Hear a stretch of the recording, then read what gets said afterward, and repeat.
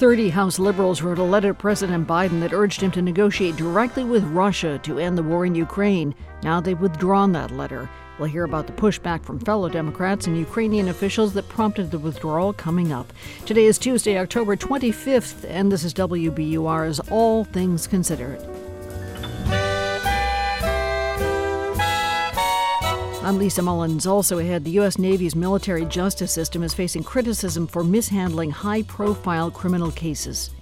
The Navy needs to have its serious cases, its felony-level cases, prosecuted by the Department of Justice and not by the Navy, just because of its inexperience. We'll have more on calls to reform the system. Medicaid expansion is an issue in the midterm elections next month, and a Moscow appeals court upholds American basketball player Brittany Griner's 9-year-long sentence on drug smuggling charges. It's 4:01. News headlines and Wall Street numbers are next. Live from NPR News in Washington, I'm Louise Schiavone. President Biden is now up to date on his COVID vaccine. As NPR's Tamara Keith reports, he rolled up his sleeve at the White House to spread the word. The new COVID vaccines made to better protect against the BA4 and BA5 Omicron subvariants have been available for nearly 2 months, but uptake has been slow. President Biden waited to get his dose until 3 months after his bout of COVID. Get your updated COVID shot. Now's the time to do it. By Halloween, if you can, that's the best time. And that way you can be protected for the holidays. And please, while you're at it, get the flu shot. Fewer than 20% of senior citizens have gotten their updated vaccine. The administration is hoping reminder emails from Medicare will help reach that age group. Tamara Keith, NPR News, the White House. After getting his booster in front of reporters and cameras, the president was asked if he believed that Moscow was accusing Ukraine of preparing tactical nuclear weapons because Russia's Putin was himself planning to use a so-called dirty bomb. Biden responded he could not guarantee Russia was engaged in a false flag operation, but he said if Putin did, it would be a serious mistake. A Russian court has rejected U.S. basketball star Brittany Griner's appeal of her 9-year prison sentence for drug possession. The U.S. calls the decision a failure of justice. NPR's Michelle Kellerman has more. Secretary of State Antony Blinken says Russia is wrongfully detaining Griner, and he says securing her release is a priority. National Security Advisor Jake Sullivan echoes that, writing in a statement that President Biden is ready to make tough decisions and go to, quote, extraordinary lengths to bring Americans home. The Biden administration has reportedly offered to release Russian arms dealer Victor Bout for Griner and another American, Paul Whelan. U.S. officials say they have been in contact with Russia about this, including in recent days. Michelle Kellerman, NPR News, the State Department. In St. Louis, police say an AR-15 style rifle was the weapon that killed a female teacher and a 15-year-old girl yesterday at Central Visual and Performing Arts High School. The 19-year-old former student at the school died in a shootout with officers. St. Louis Interim Police Chief Michael Sachs says he left a note. He wrote, quote, I don't have any friends. I don't have any family. I've never had a girlfriend.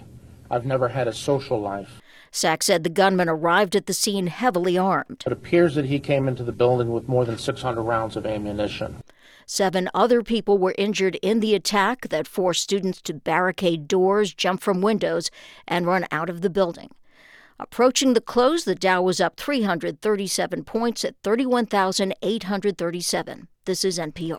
This is 90.9 WBUR. Former U.S. Transportation Secretary Ray LaHood is pushing Massachusetts lawmakers to form a safety oversight board to keep tabs on the MBTA. LaHood headed a 2019 investigation into the T, and lawmakers called him back today for suggestions on how to reform the agency. WBUR's Simon Rios reports. LaHood told the Joint Transportation Committee that safety management boards are a proven model, though this is the first time he's recommending one for a transit agency.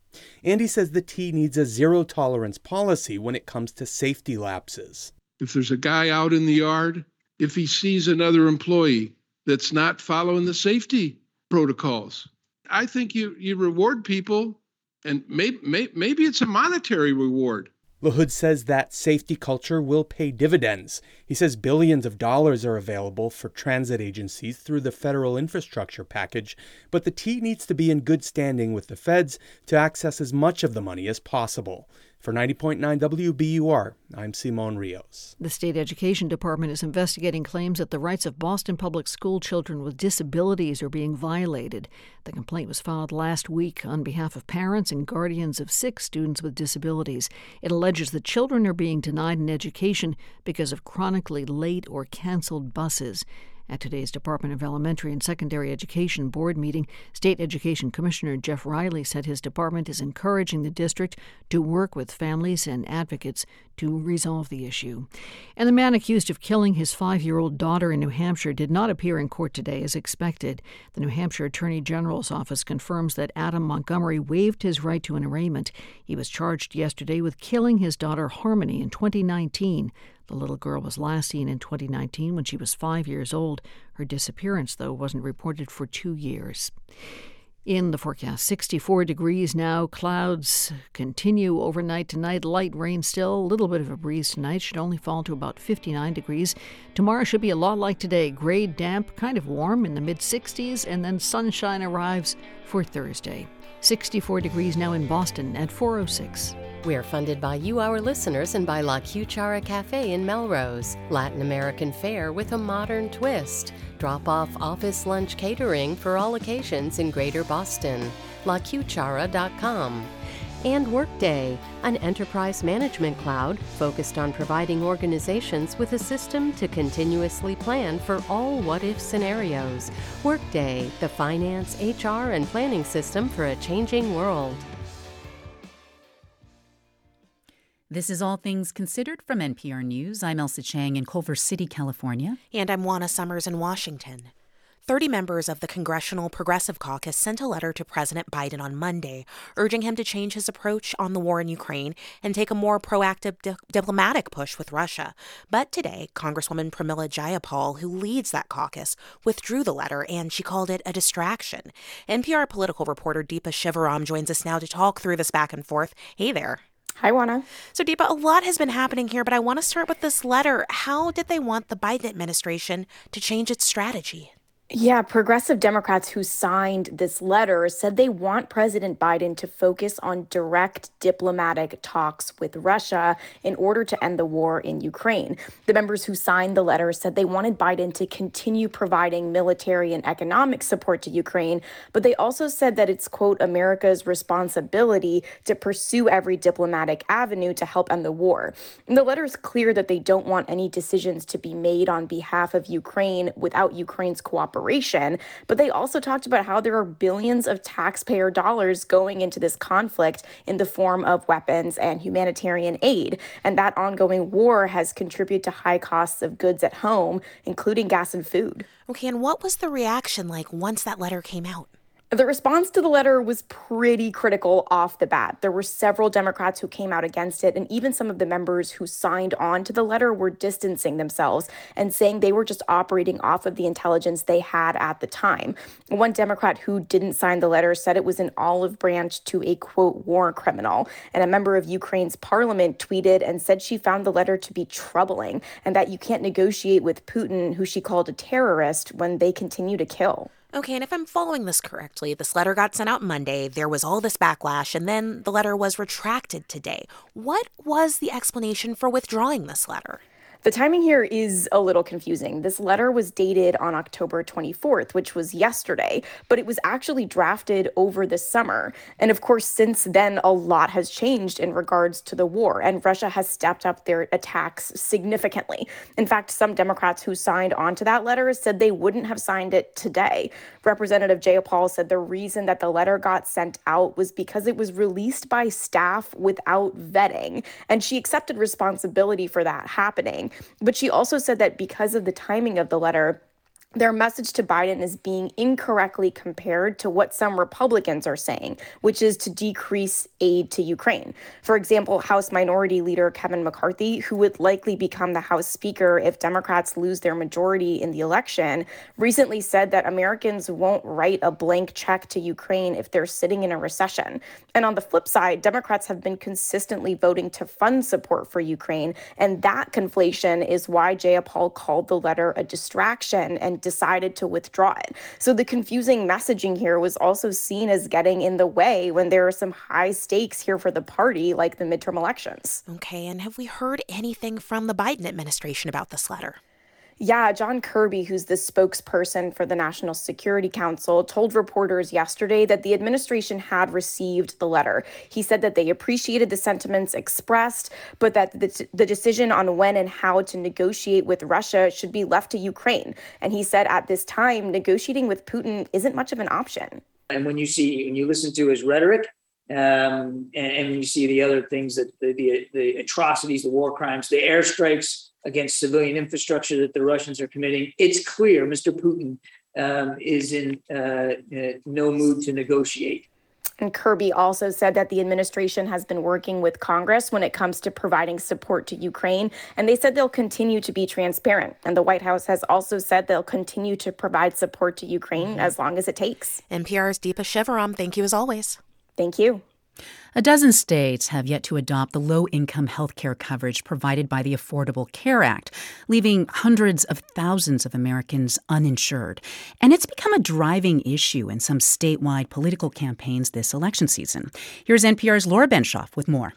About 4 years ago, Cecilia Spotted Tail, who goes by Biz, felt something growing inside her. I know something's wrong. I know my body. I couldn't lay on my stomach because I kept feeling that ball. Spotted Tail is 53 years old. She lives in South Dakota, where she's raised 5 kids on the Rosebud Indian Reservation. She now runs her own small business. I created a flower farm. My business is called Busy's Bees. Spotted Tail says it took months for a doctor to take her concerns seriously. And she had no health insurance. By the time she would get it removed, the benign tumor inside her uterus weighed 8 pounds. Spotted Tail scrambled to figure out how to pay for the procedure. First of all, I found out that it would cost about $54,000. To do what exactly? To do the surgery. Her experience speaks to issues with the Indian Health Service, but also what it's like to be one of the millions of uninsured in the U.S. In 2010, the Affordable Care Act started bringing that number down. It increased how many low-income Americans qualify for public health insurance, or Medicaid. But 12 states, including South Dakota, have chosen not to adopt that expansion. Spotted Tail eventually got the surgery. She's become one of the faces of the campaign to expand Medicaid in her state. We live in America, and it's not like we don't have the resources. There's so many different ways that this will benefit South Dakotans. Zach Marcus is the campaign manager for South Dakotans Decide Healthcare. The initiative gets funding from large hospital systems and health-focused nonprofits. It's pushing to expand Medicaid by amending the state's constitution. Marcus says the goal is to close what's known as the coverage gap. We all know someone who is making too much money to qualify for Medicaid and yet still is unable to afford insurance. That includes around 16,000 people living in South Dakota. Putting the expansion on the ballot also bypasses GOP state leadership.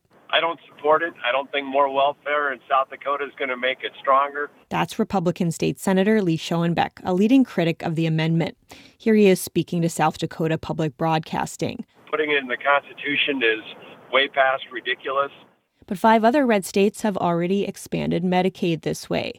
Polling in South Dakota shows a majority of voters are in favor. Democratic candidates in other states where Medicaid has not expanded are also making it a plank in their platforms. In Texas, candidate for governor Beto O'Rourke put out this ad. When I'm governor, we're expanding Medicaid. We bring $10 billion into communities. We lower your property taxes. People's health above politics. That's why I'm voting for Beto. And in Georgia, Stacey Abrams has hammered her opponent, Governor Brian Kemp. He has decided for the rest of us that we don't deserve access to health care. He has decided for the rest of us that 500,000 Georgians shouldn't be able to wake up and take care of themselves and their families. Both candidates are trying to unseat GOP incumbents. In both states, polling shows a majority of voters support expanding Medicaid. Cornell University professor Jamila Michener says it makes sense. Democrats want to point that out to woo voters. And it's also more largely one way of trying to create some accountability for elected officials who should not be able to ignore the preferences and the needs of their constituents. Even if Democrats win the governor's office in states like Texas and Georgia, they can't expand Medicaid alone. So far, a few GOP lawmakers are willing to join them. Michener says expanding Medicaid could also impact future elections. Medicaid expansions, at least in the short to medium term, are associated with increased political participation. She says the issue isn't just about physical health, but about the health of U.S. democracy. Laura Benshoff, NPR News.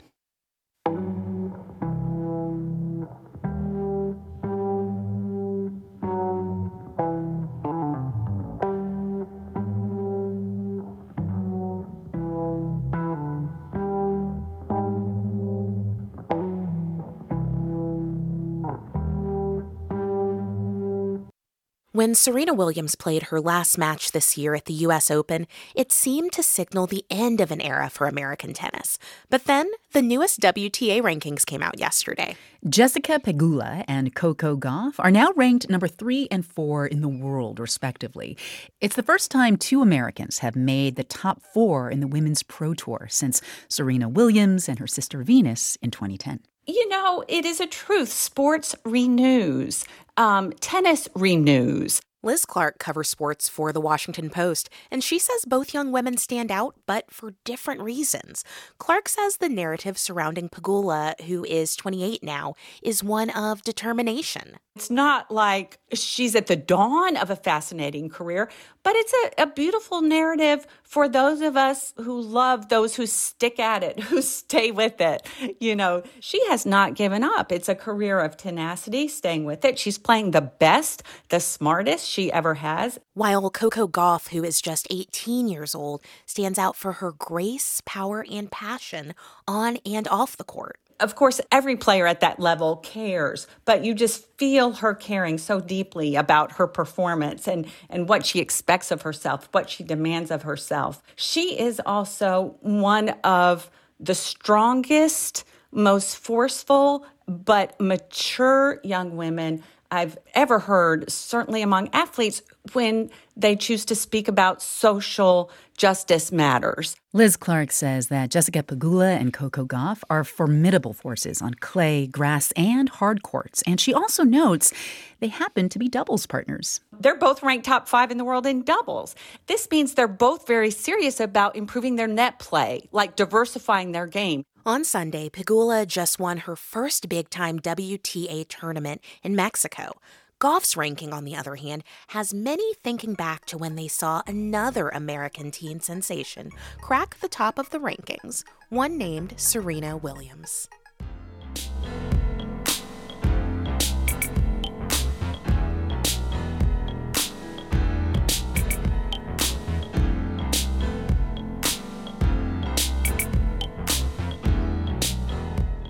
This is All Things Considered from NPR News. Coming up on WBUR's All Things Considered, how applying for college can make you crazy and make you grow.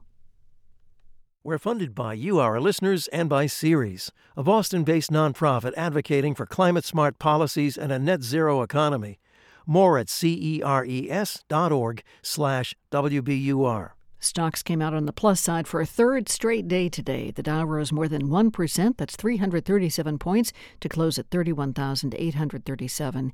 S&P picked up 1.63% to finish the day at 3859. The Nasdaq gained 2.25% to close at 11,199. We're getting a closer look at what's behind the state's unemployment rate drop. It fell to 3.4% last month. Today, the Executive Office of Labor and Workforce Development says local unemployment rate rates in September fell in 21 labor markets in the state and rose in 2 market areas. As for the 14,000 jobs added in the state between August and September, the Springfield, Lowell, and Leominster areas saw the biggest gains. It's 419. We're funded by you, our listeners, and by Blue Cross Blue Shield of Massachusetts. Medicare Advantage plans start as low as $0 per month, with new benefits like enhanced dental coverage. BlueCrossMA.com/go. And the Museum of Science, it's time to talk about mental health. Join the conversation at Mental Health Mind Matters, a new groundbreaking exhibit. Tickets at MOS.org. This Friday at City Space celebrates spooky season with the Endless Thread podcast team as it dives into the weird, wild world of bots. Get tickets at wbur.org/events. 64 degrees now in Boston. Support for NPR comes from this station and from Easy Cater, committed to helping companies from nonprofits to the Fortune 500 find food for meetings and team lunches, tax-exempt ordering and delivery nationwide at easycater.com. And from Indeed, designed to be an end-to-end hiring solution to help businesses attract, interview, and hire candidates, all from one place. Learn more at indeed.com/NPR.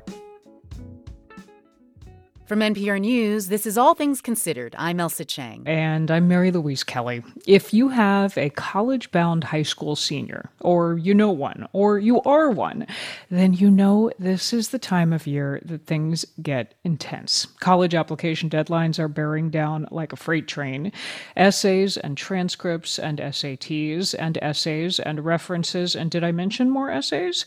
The dumpster fire that is senior fall. That's how writer, podcaster, and TV host Kelly Corrigan puts it. She is the mother of 2 current college students. She recently wrote, yes, an essay about the process of applying to college and about how somehow something beautiful is being formed in that dumpster fire. Kelly Corrigan, welcome. Hey, great to be here. I want to acknowledge up here near the top of the conversation, the privilege in having a conversation about the stress of college and applying to college. And you get to that, that for a lot of people, the financial piece of this is as stressful, if not more, than getting good grades or SAT scores. You write about how your kid is about to be the central figure in a shockingly expensive venture with little visibility into what the family can bear. But you argue that for the kid doing the applying, this also forces growth? I mean, I think these are some of the biggest questions a kid has ever asked of him or herself and of his or her parents. So if you're thinking about, is it kind of greedy to want to go to a private school? Is it greedy to want to go to a school that you have to fly to? I don't know what my younger siblings might need. So if I drain the bank account, what's my little sister what options will my little sister have? And I think that might be the first time that many kids are thinking in numbers quite that large. I mean, these are huge, huge numbers. So full disclosure, I have fought in these trenches. My oldest applied to college last year. We will do it all again next year with my second. I read with supreme recognition the section of your essay headlined, "College Fear is Based on a Lie." What's the lie? The lie is that this is it, that this is a binary moment, and that if you get to the University of Stretch Dream goal, everything will unfold accordingly. And if you don't, you're kind of screwed. Like the world is going to be an uphill battle for you for the rest of your days.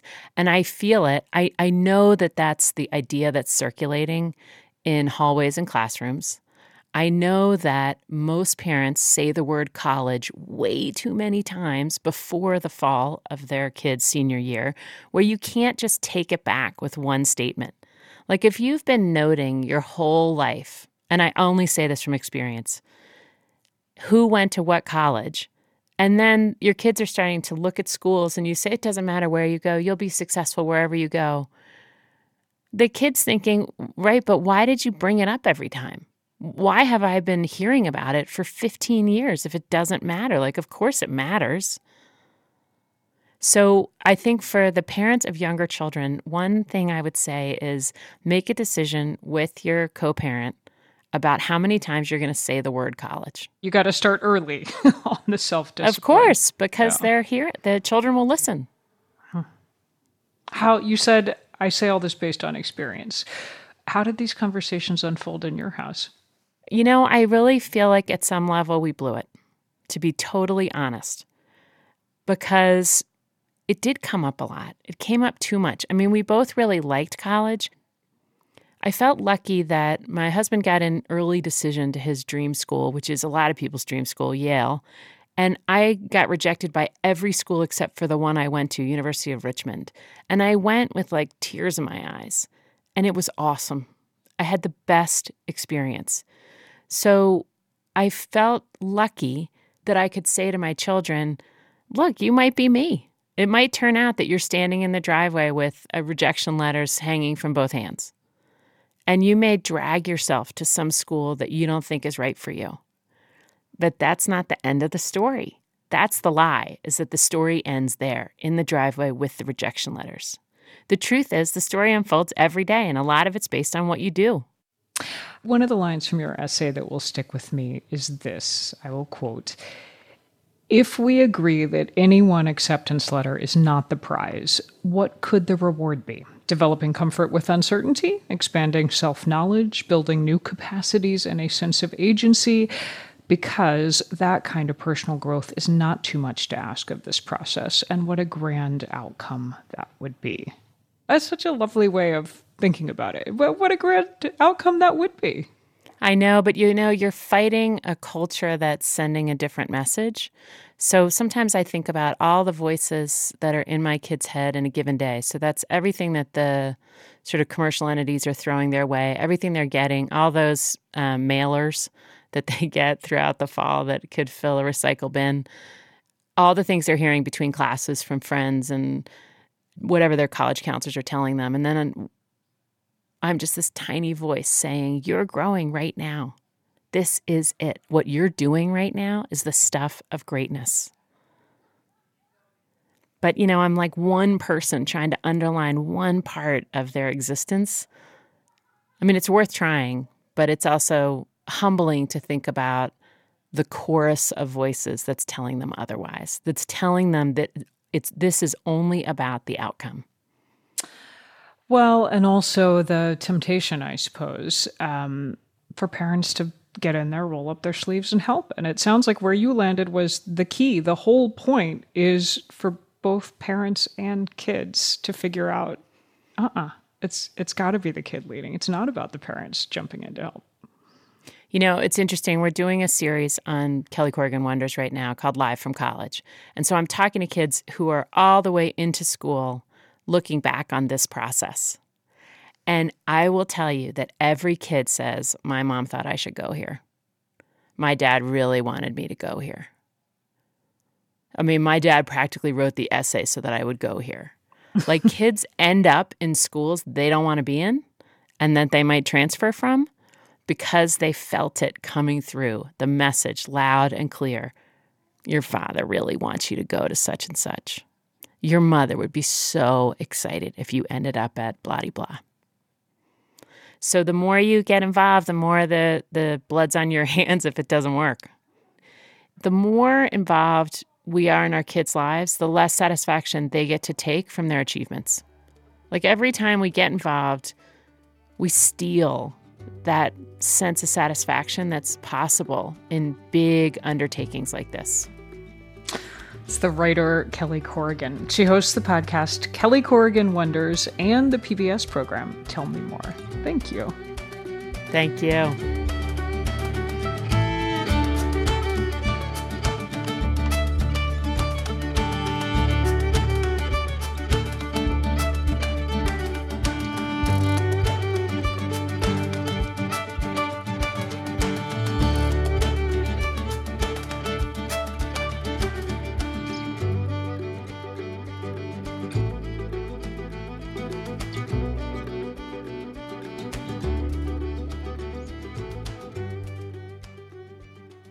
This is NPR News. This is 90.9 WBUR. Still to come on All Things Considered, the U.S. Navy's military justice system is facing criticism for mishandling certain high-profile cases. I'll hear about that coming up. In the forecast, cloudy, foggy, and damp again tonight, dipping to the upper 50s. Keep the umbrella around for another 24 hours anyway, because tomorrow should be a lot like today's been. Thunderstorms, some heavy rain now and then, about 64 for a high. Thursday, none of that. Should be sunny, breezy, mild, up around 70 degrees. The Bruins continue their homestand tonight at the Garden as the Dallas Stars come to town. The puck drops at 7 o'clock. Tomorrow night's Powerball jackpot is now the 8th largest in U.S. history. The purse has increased to an estimated $700 million after nobody won the big prize last night. Powerball was last hit on August 3rd. We're funded by you, our listeners, and by Delta Dental, reminding you that a healthy smile is a powerful thing. Discover the connection between oral and overall health at expressyourhealthma.org. And Boston University Academy, where kind and curious high school students who love to learn thrive. Virtual open house November 30th. buacademy.org. You know, pay transparency laws aren't just going to reduce secrecy. It also creates a real demand for employers to have rational pay-setting processes that they can explain, that they can defend. I'm Kai Rizdal, paying people what they are worth, next time on Marketplace. Tonight at 6:30 on 90.9 WBUR, Boston's NPR news station. Live from NPR News in Culver City, California, I'm Dwayne Brown. The White House is urging people to get up to date on their COVID-19 shots as the colder winter weather approaches and folks move back indoors. President Biden got his latest booster today. It targets the original coronavirus strain, as well as the various Omicron subvariants currently circulating. This virus is constantly changing. New variants have emerged here in the U.S. and around the world.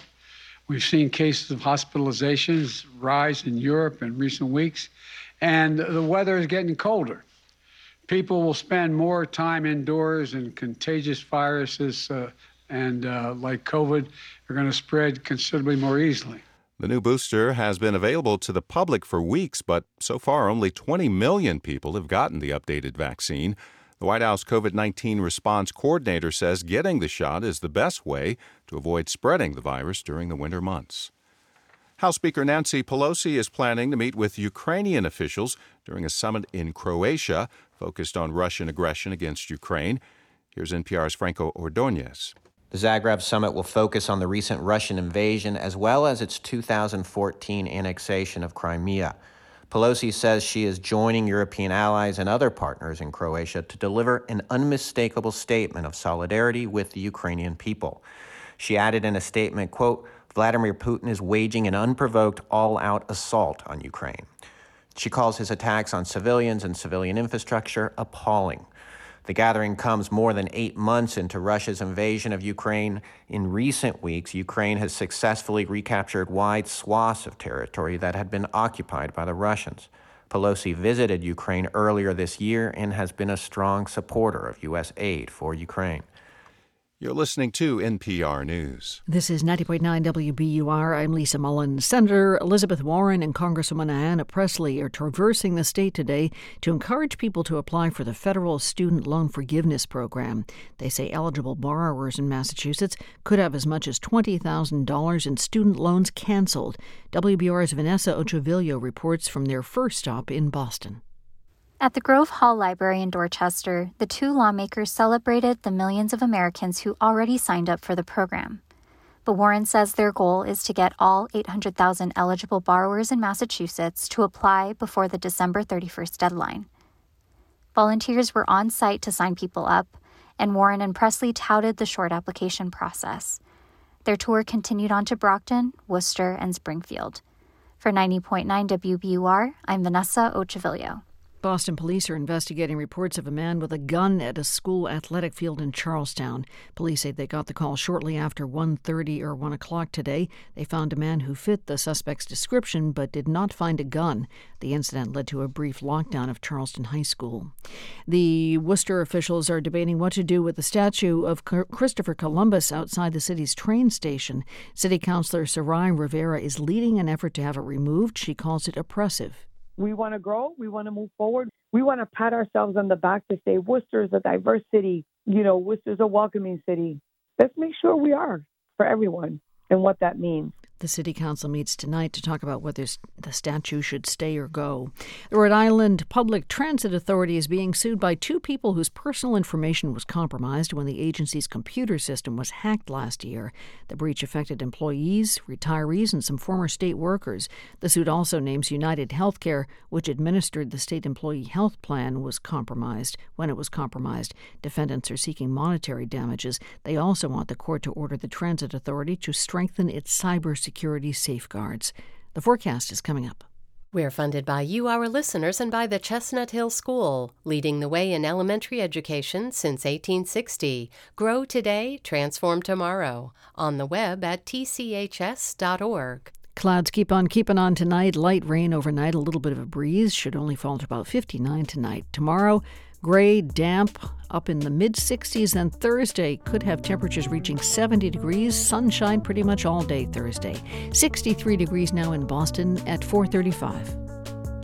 Support for NPR comes from this station and from Amazon Business. From small business to big enterprise and everything in between, Amazon Business works to help simplify the supplies buying process. Learn more at amazonbusiness.com. And from Fidelity. With Fidelity Income Planning, Fidelity looks at how much clients saved, how much they'll need, and helps them build a plan for cash flow so they can go from saving to living. Fidelity Brokerage Services, LLC. This is NPR. This is All Things Considered from NPR News. I'm Elsa Chang in Culver City, California. And I'm Juana Summers in Washington. It's not the outcome that Brittany Griner or her family and supporters were hoping for today in Moscow. An appeals court upheld Griner's 9-year sentence on drug smuggling charges. The decision means she will now begin serving out her term in a prison colony. Yet it also may kickstart negotiations aimed at gaining her freedom. NPR's Charles Maynes has been following this case from the beginning, and he's on the line now from Moscow. Hi there. Hi there.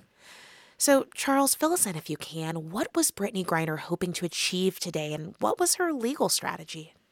Well, I'm sure Brittany Griner would have loved all charges dropped, but she went into today saying she expected no miracles, but did hope for a lesser sentence.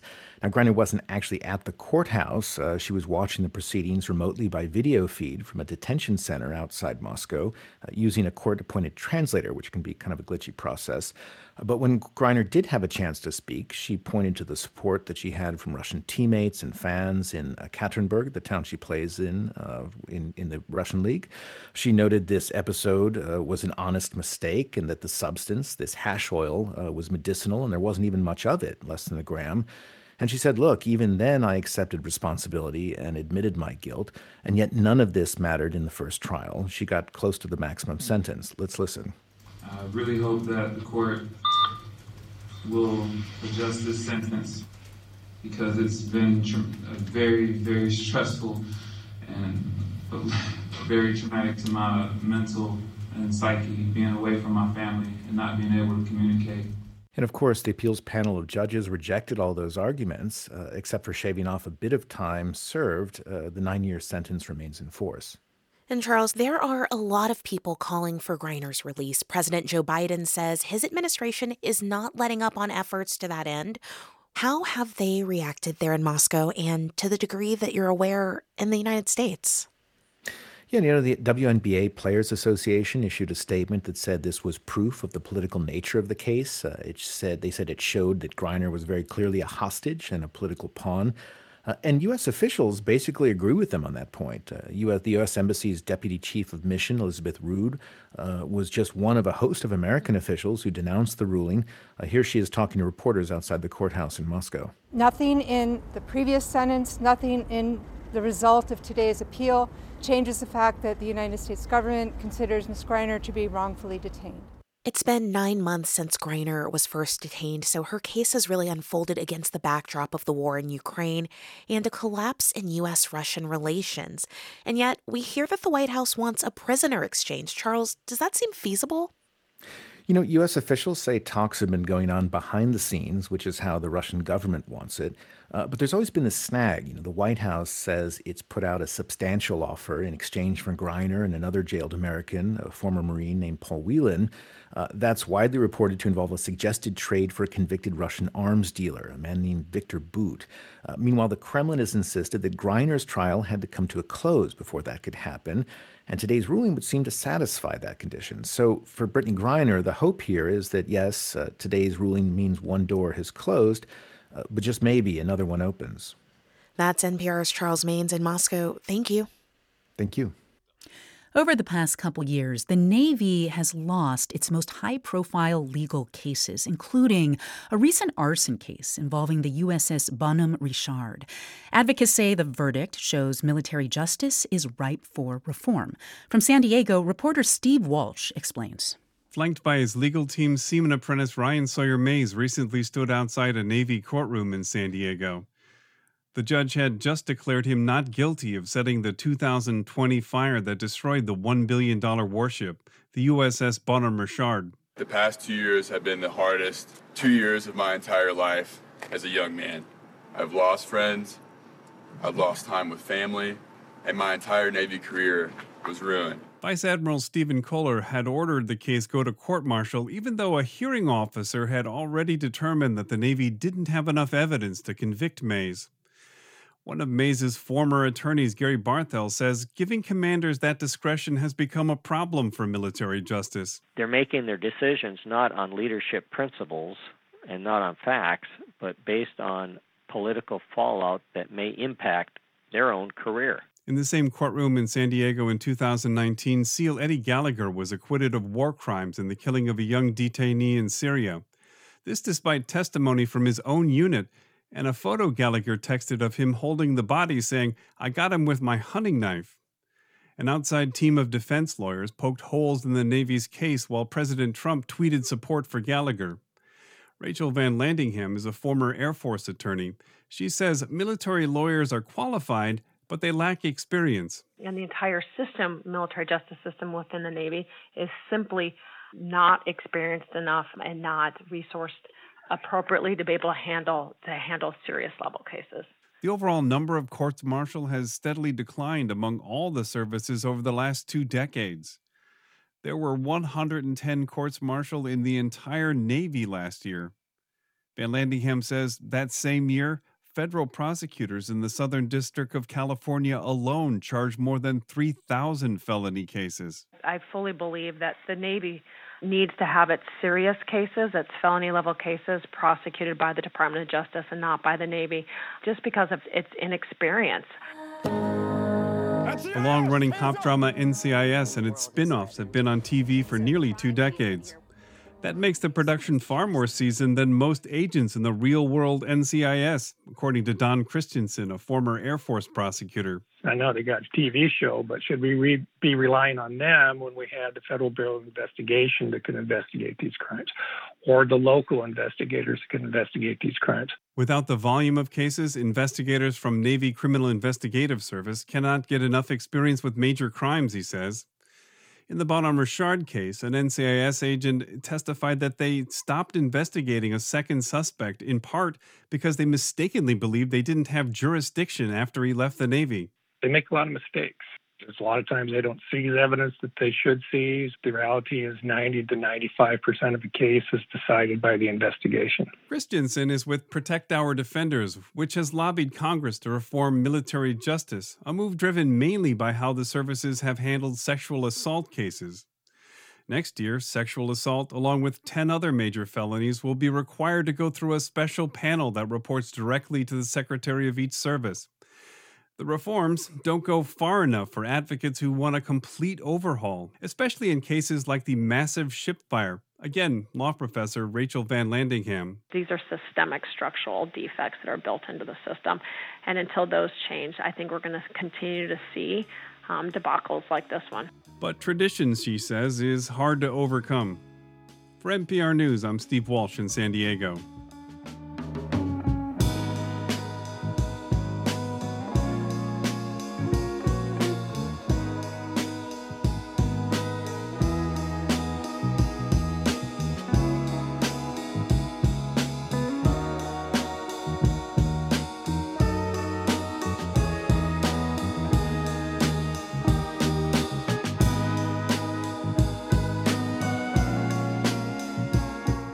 Listening to All Things Considered from NPR News.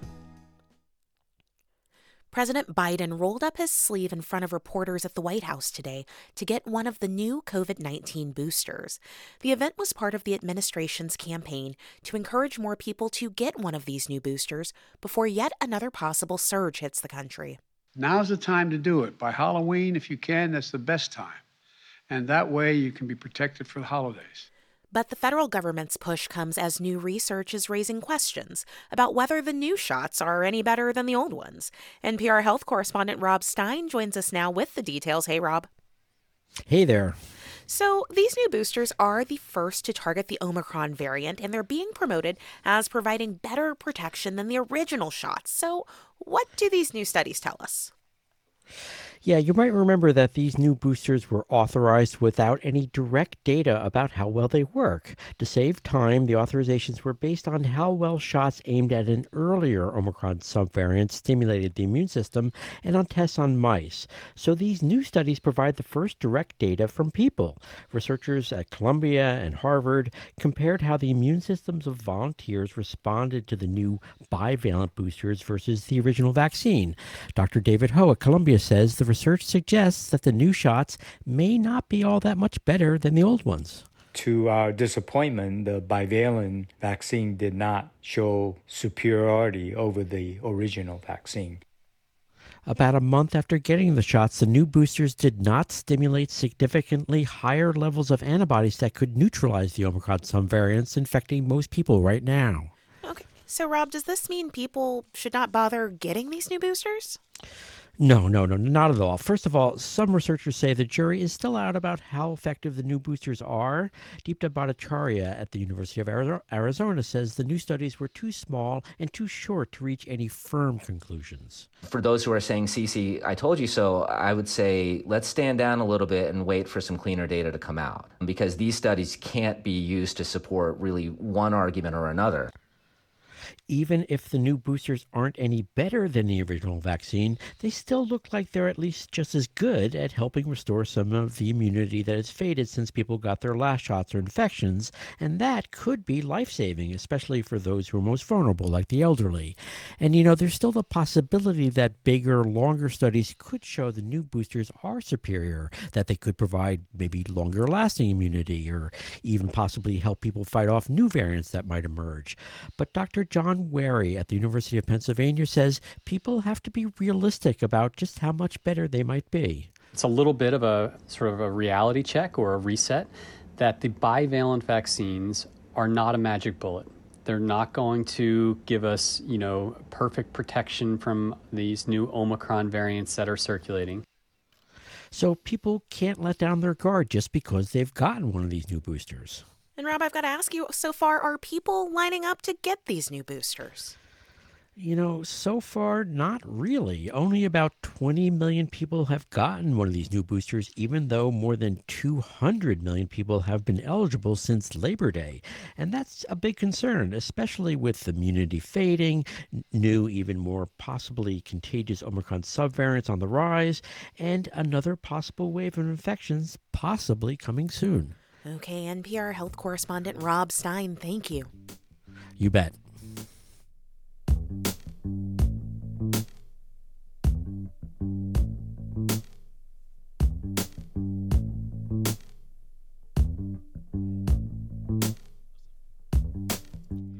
This is All Things Considered from NPR News. Coming up next on WBUR, we visit a conflict zone where physicians are having to reuse gloves, use expired medications, and deny patients care because of a lack of resources and power. That's just ahead.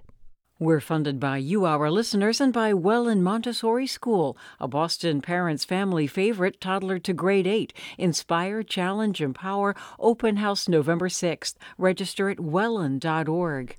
In sports tonight, it'll be the Bruins versus the Dallas Stars at the TD Garden, 7 o'clock start time. And the forecast, another dank day leads to another dank night tonight. Overnight lows about 59 degrees, not too far from where they are right now, in fact. Tomorrow, more of the same. Cloudy skies, showers, thunderstorms, maybe a few real downpours tomorrow. Again, it should be in the mid-60s. Thursday, a day worth waiting for. Bright autumn sunshine, temperatures creeping up to about 70 degrees. Sun could return on Friday, but it should be chilly once again. In the Boston area, 63 degrees now. This is 90.9 WBUR. It's 4:49. WBUR supporters include BU College of Fine Arts with Actors Shakespeare Project, presenting Let the Right One In at Booth Theater. More at bu.edu/CFA. It's almost like, running an election is like running a long race. But now we're running a race where people are running out of the bleachers and trying to tackle us. And it's like, to what end? Is success that we just don't run the election? Is success that we throw up our hands and say, we quit? I'm Michael Barbaro. That's Today on the Daily from the New York Times. Tonight at 8 on WBUR. This is All Things Considered from NPR News. I'm Juana Summers. And I'm Elsa Chang. Spiraling out of control. That is how UN Secretary General Antonio Guterres has described the ongoing civil war in Ethiopia. Here he is speaking at the UN Security Council. Violence and destruction have reached alarming levels. The social fabric is being ripped apart. The conflict in Tigray started nearly 2 years ago, and a recent UN report accused all parties involved of committing war crimes and crimes against humanity. Hundreds of thousands have died, and millions of people have been displaced. NPR's Ari Daniel joins us now to discuss another casualty of this war, Tigray's health system. Hey, Ari. Thanks for having me, Elsa. Well, thanks for being with us. Can you just remind us who is fighting whom in this civil war? Well, this is basically a power struggle between the Tigray People's Liberation Front, that's the party that controls Ethiopia's northern Tigray region, and the Ethiopian government forces and their allies. And it's turned into an incredibly bloody war. I connected with some researchers in Belgium at Ghent University who've been tracking the situation in Tigray, and they estimate there could be up to 600,000 people who've died, millions displaced, and that for those who remain, poverty and starvation are rampant. One NGO told me, and I quote, "The scale of human suffering has few parallels." And I imagine that suffering is only made worse when medical care isn't available, right? Like, you've been looking into the war's impact specifically on health workers and hospitals. Can you talk to us more about that? Yes. So they've been targeted in this war. And right now, according to the Tigray Health Bureau, more than 80% of the hospitals have been damaged or destroyed. Rural clinics are pretty much non-operational. I spoke with Lindsay Green, and she's with Physicians for Human Rights. It's not easy getting information out of Tigray because it's under a blockade, but her group is in contact with health workers on the ground. We've heard of healthcare facilities that have been destroyed and looted. There are very few that are still able to function, and that is with little to no supply of medicine. So doctors are giving patients expired medications, Elsa, including anesthesia. One surgeon told me at times it's wearing off mid-surgery. Oh, my God. He said he feels like he's doing medieval medicine.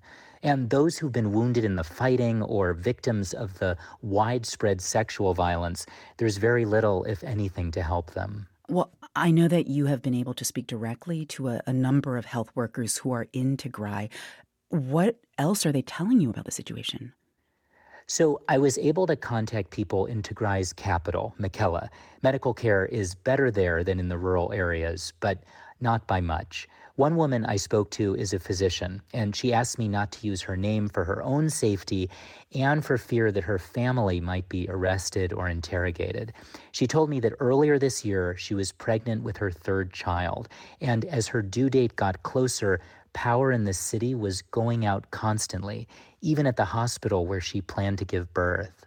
Most of the time, it was running out of light, and it had no enough fuel for the generator to be turned on. She was terrified that she'd end up delivering in the middle of the night in the dark. She was especially worried because she'd had serious bleeding in the past following childbirth. If anything happens, it will be difficult because they cannot see where I'm bleeding from. And if they can't see where she's bleeding, they can't fix the problem. That's right. In fact, there's a study under review right now. It's got UN backing. One of the authors told me they're finding women in Tigray are dying during pregnancy and after birth at a rate that's 5 times higher than before the war. So you can see that when a health system crumbles, so much gets lost in its wake. Just think about chronic diseases. I spoke with 52-year-old Burhan Hailu. She lives in Mekelle, and she has type 2 diabetes. A hospital staff member's translating for her here. My main job now is worrying about my disease because I have children. I fear I may die, so they will be alone. No one will take care of them. Insulin is so hard to come by that Burhan says she often goes without it. You can hear in her voice just how upsetting this is.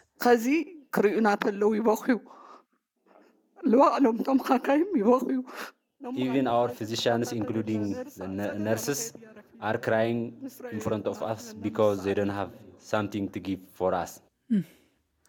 One of those nurses is Atseda Gidey. She's 35 and works at Eider Hospital, a place that used to see some 5,000 diabetes patients before the war. That's my duty to come to the hospital to treat my patients, but I am coming here to say there is no drug in the hospital.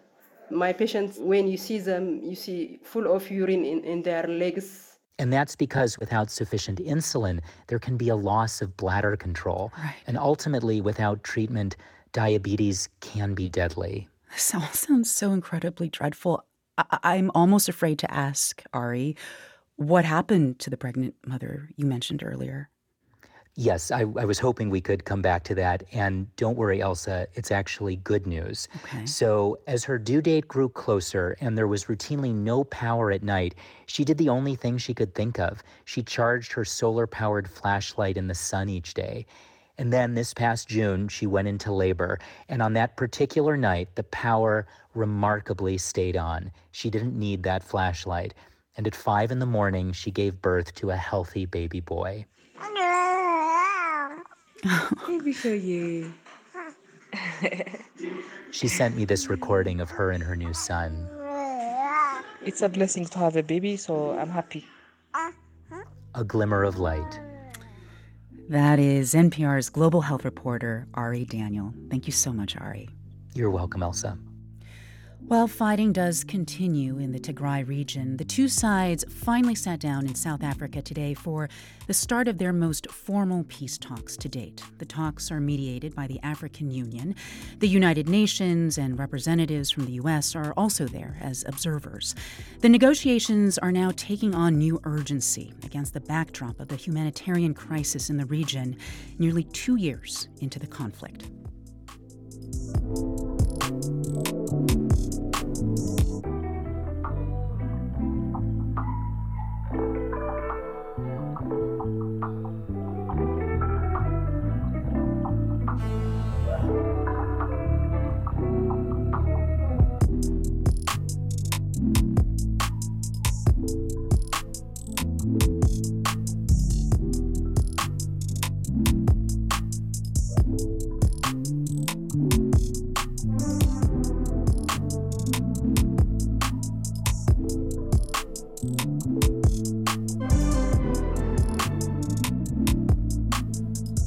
One-time fictional space traveler William Shatner became a real-life space traveler last year on a Blue Origin spaceflight. After, he said, the experience of watching our planet from afar gave him a feeling of profound sadness. What I would love to do is to communicate as much as possible the jeopardy, the vulnerability. It's so small. And while Shatner's experience is rare, it turns out his feelings, well, they're pretty common among astronauts. Hear more on today's episode of Consider This. Listen wherever you get your podcasts. And you're listening to All Things Considered from NPR News. Support for NPR comes from this station and from Avast, a global cybersecurity company with more than 435 million users. Avast is dedicated to helping people take control of their safety and privacy online. Learn more at avast.com. And from Procter & Gamble, maker of Metamucil, a fiber supplement containing psyllium, a plant-based fiber for trapping and removing waste in the digestive system, designed to be taken every day. More at metamucil.com. And from Progressive Insurance, with its Name Your Price tool, a way to see coverage options based on a driver's budget. Learn more at progressive.com or 1-800-PROGRESSIVE. Price and coverage match limited by state law. The Boston Bruins continue their homestand tonight at the Dallas Stars come to the Garden. Puck drops at 7 o'clock tonight. In the forecast, cloudy, foggy tonight in the upper 50s. Then for tomorrow, cloudy, foggy once again. Temperatures about 64 degrees for a high. We are funded by you, our listeners, and by CIC Innovation Campus, committed to reimagining the office for the needs of today's workforce. Flexible office space tours available at cic.com/enterprise. I'm here and now executive producer Carlene Watson, and this is 90.9 WBUR FM Boston, 92.7 WBUA Tisbury, and 89.1 WBUH Brewster. Listen anytime with our app or at WBUR.org. WBUR, Boston's NPR news station. Rishi Sunak officially has become Prime Minister of Great Britain, the first Prime Minister of color. There hasn't been a lot of fanfare, though. The day-to-day crises that the country has to face has dampened the enthusiasm of having an individual of color to lead the country. Today is Tuesday, October 25th. This is All Things Considered. I'm Lisa Mullins. Also ahead, Italy has sworn in its first female prime minister. Her party's roots emerge from the ashes of Italy's fascist movement. Former Defense Secretary Ash Carter has died. He was known for opening military ground combat jobs to women and pushing the Pentagon to invest in technology. Carter was also director of the Belfer Center at the Harvard Kennedy School. And following pressure, Adidas has cut ties with Kanye West after he made anti-Semitic comments. These stories and Wall Street numbers. The street was up once again. It's 5:01. Live from NPR News in Washington, I'm Jack Speer. President Biden is delivering a stark warning to Russia in response to its unfounded claims Ukraine is preparing to use a so-called dirty bomb in its own territory. NPR's Windsor Johnston reports the U.S. and other Western nations are accusing Moscow of using it as a pretext for escalation. U.S. officials say there's been no change in Russia's nuclear posture and no indication that it tends to unleash a bomb that would release radiation on impact. Speaking at the White House, President Biden warned of consequences if Moscow deviates. Russia would be making an incredibly serious mistake if we're to use a tactical nuclear weapon. I'm not guaranteeing you that it's a false flag operation yet. We don't know. Russia has accused Ukraine of preparing to use a dirty bomb, a claim that Western nations, including the United States, have rejected as transparently false. Windsor Johnston, NPR News, Washington. The House January 6 committee is meeting with former President Trump Communications Director Hope Hicks. NPR's Claudio Grisales reports the plans come after the panel issued a subpoena for Trump last week. Hope Hicks served as communications director for about 1 year early on in the Trump administration. She later returned to the Trump White House as counselor to the president during Trump's final year in office. Hicks so far has not featured prominently in the January 6th committee hearings or in findings shared by the panel. Members and staff of the Select Committee declined to comment beforehand about what Hicks might have to contribute. Last week, the panel subpoenaed Trump himself for testimony and documents, but he is not expected to cooperate. Claudia Grisales, NPR News, Washington. Heads of some of the biggest banks in the U.S. are in Saudi Arabia for a three-day investment conference nicknamed Davos in the Desert. As NPR's David Gura explains, it takes place when U.S.-Saudi relations are at a low. The CEOs of J.P. Morgan Chase, Goldman Sachs, and Wells Fargo are participating in the event. Saudi Arabia has more than $500 billion in its government-run investment fund, and this conference is a chance for the country to talk about its ambitions and for investors and executives to make deals on the sidelines. But there is political tension, given Saudi Arabia's human rights record, and its relationship with the U.S. government is strained after the country pushed for the cut in oil production by OPEC Plus earlier this month, followed President Biden's trip to Saudi Arabia at a time when energy prices are higher because of the fallout from the war in Ukraine. David Gura, NPR News, New York. Consumers are less confident this month. The business research group The Conference Board reporting its consumer confidence index fell more than 5 points in October. On Wall Street, the Dow was up 337 points today. You're listening to NPR. This is 90.9 WBUR. I'm Lisa Mullins. Massachusetts Commissioner of Elementary and Secondary Education is laying out his goals for the rest of the school year. At today's board meeting, Jeff Riley said he would like to continue to expand early literacy programs, after-school efforts, summer school, and early college. His comments came on the heels of test results published yesterday that show Massachusetts students lost ground during the pandemic. Riley also said he hopes to build a more diverse and culturally responsive workforce. Harvard professor and former U.S. Secretary of Defense Ash Carter has died. Carter was Defense Secretary during the Obama administration. In December 2015, he announced that women would be able to serve in combat positions in the U.S. military. They'll be able to serve as Army Rangers and Green Berets, Navy SEALs, Marine Corps Infantry, Air Force parajumpers, and everything else that was previously open only to men. The dean of Harvard's Kennedy School of Government says that Carter passed away last night after he suffered a heart attack. He was 68 years old. Suffolk County DA Kevin Hayden is throwing his support behind ballot question 4 on the November ballot. The initiative would keep in place a new law that allows undocumented people to obtain driver's licenses in the state. Hayden says the law, approved by state lawmakers in May, keeps roads safe by ensuring that all drivers are tested, licensed, and insured. Opponents say the law regards migrants who broke the law by being in the country illegally. They also say it could lead to voter fraud, a claim the Secretary of State's office dismisses. Cambridge is eliminating parking minimums for newly constructed buildings. Previous rules required developers to provide a certain number of off-street spaces proportional to the number of residential units in a building. City Councilor Mark McGovern says the new policy will help Cambridge add more housing and green space. We have to really start thinking about what our relationship is with parking. You don't get to park in front of your house necessarily. You might have to park, a couple hundred feet away. And, that's part of living in a diverse and exciting city. Backers of the plan also say homes without parking could be cheaper to buy or rent. Skeptics say the new rules could cause the city to run out of necessary parking spots.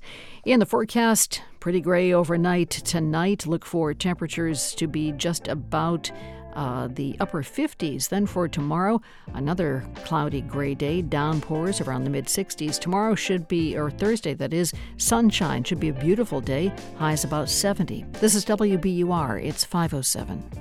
We're funded by you, our listeners, and by DuckDuckGo, a privacy company committed to making privacy online simple. Used by tens of millions, they offer private search and tracker blocking with one download. DuckDuckGo, privacy simplified. This is All Things Considered from NPR News. I'm Juana Summers in Washington. And I'm Elsa Chang in Culver City, California. Well, it took the resignations of 2 prime ministers and the withdrawal of all the other candidates, but today, Rishi Sunak has ascended to become Prime Minister of Great Britain. It is only right to explain why I'm standing here as your new Prime Minister. Right now, our country is facing a profound economic crisis. Sunak rose in British politics as the former top official of the Treasury, and now he takes the helm of a country that is in economic turmoil. And he has become the first person of color to lead the country. Sunak is of Indian descent. His parents emigrated from East Africa, but he didn't bring any of that up in his speech today, nor was any of that prominently celebrated across the country to the extent it might have been here in the U.S. To talk more about this, I'm joined now by Professor Avinash Paliwal. He's a senior lecturer at SOAS University of London. Welcome. Thank you. So, given the milestone of Rishi Sunak becoming the first person of color to become prime minister in the United Kingdom, why hasn't there been greater fanfare in the country about his race? His race has been noted by the people in United Kingdom. It is being talked about. The significance of the moment is being appreciated. But we need to appreciate also the fact that the wider electorate in the United Kingdom is very exhausted. It is exhausted by the cost of living crisis. It's exhausted by the fact that the political leadership cannot get its act together globally when you're facing a Russia-Ukraine war, among other things, and you're still kind of figuring out the after effects of Brexit. So these are the day-to-day routine crises that the country has to face under the Conservatives over the past 3 years, is something that has kind of dampened the enthusiasm of having an individual who is of color to lead the country. And then there is the fact that there is a degree of discomfort within certain sections of Tory voters. Tory supporters have openly voiced their discomfort of having someone of color to take office, going as far as calling Rishi Sunak not being British thanks to his skin color. Right. I mean, you are basically saying that for Rishi Sunak, his skin color is a political liability given the party that he leads now. It probably could become, yes, and it could become an increasing liability if he fails at delivering, if the policy measures that he introduces do not address some of the structural problems that this country is facing. Rishi Sunak would be judged much more harshly than perhaps Boris Johnson or even Liz Truss ever were, yes. Could another factor to explain why Rishi Sunak has not made his race, his ethnic background, part of his driving political story, could another factor be his personal wealth? I mean, he is quite wealthy. Some estimate that his personal wealth is greater than even that of King Charles's. Do you think Sunak's economic class shapes how people in Britain see him more than his race does? Most certainly. I think class is very important a factor. You're looking at an individual who has been educated in some of the most expensive private schools in the country, who has had access to resources, personal and political, which many other people, especially coming from minority communities, perhaps don't have readily so. And that degree of class cushion that comes with that kind of wealth perhaps protects someone like Rishi Sunak, but not just him, from racial politics, the brunt of racial politics in the United Kingdom in a routine sense. I think that will change from now on. I think Rishi will have to deal with the race question much more openly now that he holds the public office. Let me ask you, as a person of color yourself, how does it feel for you personally to see someone like Rishi Sunak rise to become prime minister? It's bittersweet. It's sweet because it's very good to see someone who's not, a person of color, a minority from a minority community lead office, and especially someone of Indian heritage. I myself am, I'm an Indian. So that is something which is very nice to see. It would instill a lot of faith among many people from different communities, not just South Asian, to have that kind of ambition in the future. So that is something which is worth celebrating. And I completely, I'm very happy about that. But it also underscores that you need to have the kind of wealth that Rishi has to be able to protect yourself and to rise to the position within a party like the Conservative Party to become the prime minister. So it also, the parameters that are needed for someone who comes from these communities to even reach that stage are just too high. Class still matters. Yeah, absolutely. Avinash Paliwal, professor at SOAS University of London, thank you so much for joining us today. Thank you so much for having me here. Adidas is severing ties with Ye, formerly known as Kanye West, after days of pressure. This will end its long-running Yeezy collaboration with the artist, who has made numerous anti-Semitic and other offensive comments recently. NPR's Alina Selyuk is here to tell us more. Hey there. Hello, hello. Alina, there's been a lot going on, so can you just start by catching us up on what's been happening? Well, for the past few weeks, companies have been cutting ties with Ye. Balenciaga, his bank JP Morgan Chase, his talent agency. That's earlier this month. How it started is he showed up at the Paris Fashion Week in a T-shirt that said "White Lives Matter," which is a slogan attributed to white supremacist groups. Then he went on these anti-Semitic rants online and interviews, perpetuating these old bigoted conspiracies about Jewish people.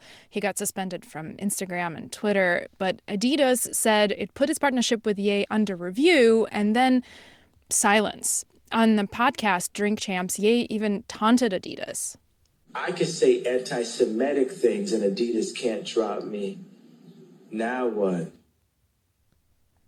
After weeks of that silence, Adidas finally announced it's splitting with Ye today, calling his actions unacceptable, hateful, dangerous, saying it will stop producing Yeezy products.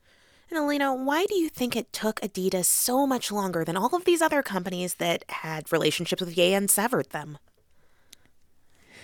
Its partnership with Ye is massive. It's almost 10 years old. Adidas says ending it will cost the company $250 million in profits just this year. The Yeezy brand made Kanye West a billionaire, but it also made Adidas huge, especially with sneaker collectors. People would camp out to buy these limited drops, which actually happened just this past week. In the middle of all this controversy, Adidas had a sellout drop of the latest Yeezys. Okay, so how did all of this increase scrutiny of Adidas, the company?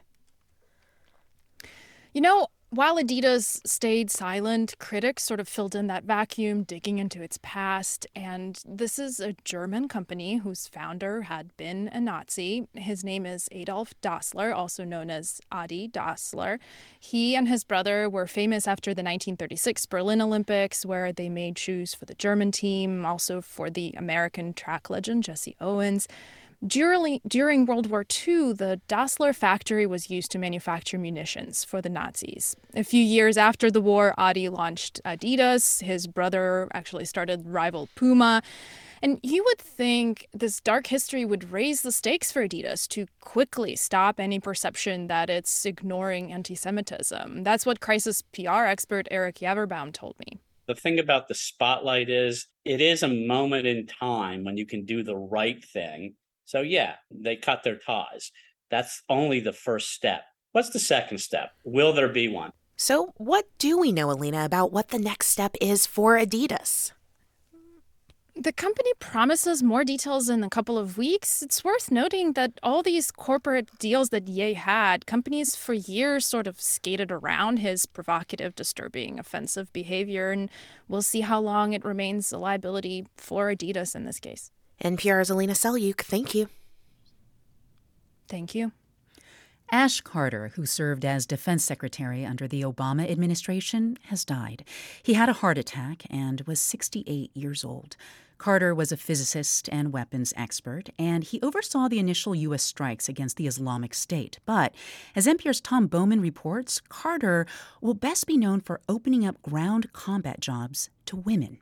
7 years ago, Carter went to the Pentagon briefing room and announced that women would no longer be barred from ground combat jobs, infantry, armor, and artillery. As long as they qualify and meet the standards, women will now be able to contribute to our mission in ways they could not before. The move was opposed among some in the military, particularly the Marine Corps. The Marines conducted a year-long study that found gender-integrated units were slower, less lethal, and more prone to injury than all male units. Marine officers also said accepting women would lead to greater risk, meaning more combat casualties. But Carter saw it differently and indicated the Marine study failed to focus on individual achievement. And those advocating women in ground combat roles said the study did not pinpoint high-achieving women. Teams do matter, and we need to take that into account. And at the same time, the capabilities of the individual to contribute are extremely important. Today, a small number of women are part of both Marine and Army infantry units, and more than 100 have passed the grueling Army Ranger training. Carter served earlier as the top Pentagon weapons buyer, and later as Defense Secretary focused on research and development, reaching out to Silicon Valley and saying the Pentagon was not spending enough on innovation. He created a Defense Innovation Unit that he said would put new technologies in the hands of warfighters. His family said in a statement that though Carter was known for his keen sense of military technology, nuclear weapons, and international affairs, he loved nothing more than visiting troops, making frequent trips to Iraq and Afghanistan. Tom Bowman, NPR News, Washington.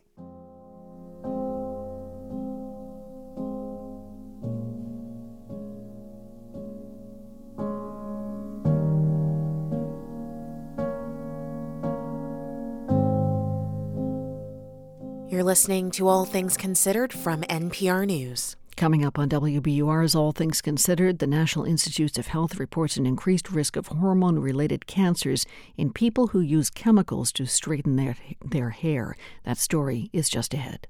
We're funded by you, our listeners, and by Boston University Academy, where kind and curious high school students who love to learn thrive. Virtual open house November 30th, buacademy.org. Stocks came out on the plus side for a third straight day today. The Dow rose more than 1%. That's 337 points. It ended the day at 31,837.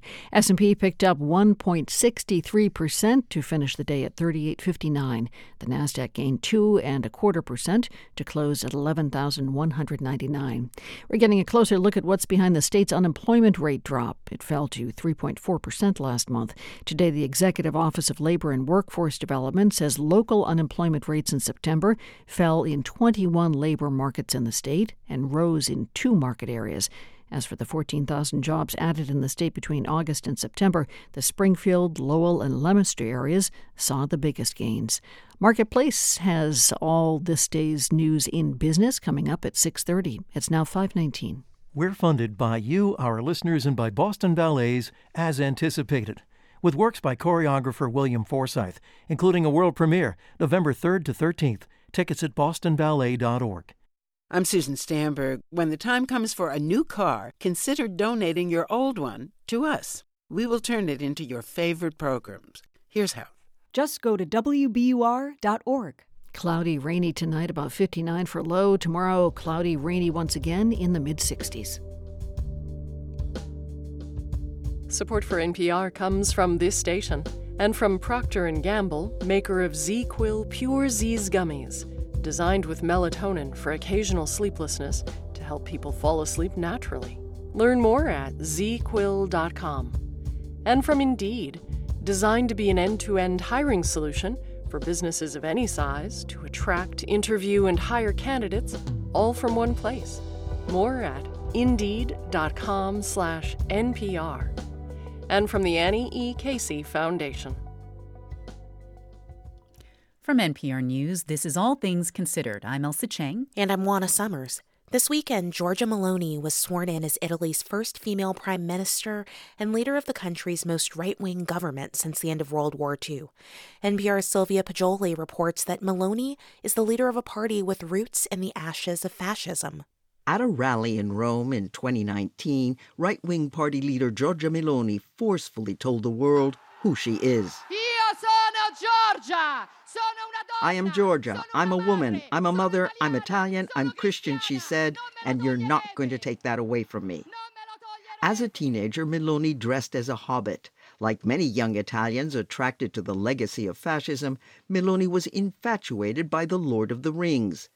Meloni's friend and right-wing intellectual Pietrangelo Buttafuoco says the fantasy world of J.R.R. Tolkien offered an alternative to the ideologies of the 20th century. In Tolkien, the great spiritual dimension of Europe prevails over the Enlightenment and secularism that tried to erase the past, claiming the future is always better than what went before, like today's cancel culture.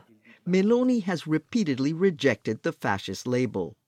In an interview with NPR in 2020, she insisted her party is firmly grounded in the Western conservative movement. We are working with all the people who want to defend identity, who want to defend the real economy, who want to defend the borders, who want to defend family, with all the parties who agree with us upon some very important issues. Nicoletta Pirozzi, an EU expert at Rome's International Affairs Institute, says many of those issues might put her at odds with the European Union. They include opposition to marriage equality, gay parents adopting children, and surrogate motherhood. She never put the feminist agenda at the forefront of her political career or political message. A recurrent criticism of Brothers of Italy, Meloni's party, is the tricolor flame logo that harks back to the party's authoritarian roots. It offers plausible deniability because it wasn't a primary fascist symbol. Rutgers University professor Corey Brennan is the author of a book on fascist symbols. The flame is an appeal, he says, to keep alive the spirit of dictator Benito Mussolini. The way it was designed is extremely unsettling. When you look closely, you see rising in this mounting flame is an M for Mussolini. Very, very clever, but it's also ambiguous enough. We never felt the guilt for fascism, never looked into the abyss. Antonio Scurati is author of M, Son of the Century, a novel about Mussolini and the rise of fascism. Scurati says he wrote it because he felt the need to strengthen readers' repulsion for fascism. We never dealt with it because the only way to deal with it is to take responsibility for that and say, okay, we have been fascists. No, most of the Italians were fascists. During the campaign, after Meloni was repeatedly pressed to explain her view of fascism, she sent a video to members of the international media in English, French, and Spanish, but not in Italian. She said the Italian right consigned fascism to history long ago. Unambiguously condemning the suppression of democracy and the ignominious anti-Jewish laws. What she said in that video was not a condemnation of fascism per se, was a condemnation of suppression of democracy. But not of the entire violent legacy of the 20-year dictatorship, says Federico Fubini, editorialist at the daily Corriere della Sera. He believes Italy's institutions and constitution are strong enough to resist a return to authoritarianism, and only a minority of Meloni's voters are die-hard fascists. But Fubini worries about an overall deterioration in the quality of Italian democracy. I would say most people are not fascists, but are not anti-fascists either. They consider that experience just part of Italy's history, and that's all.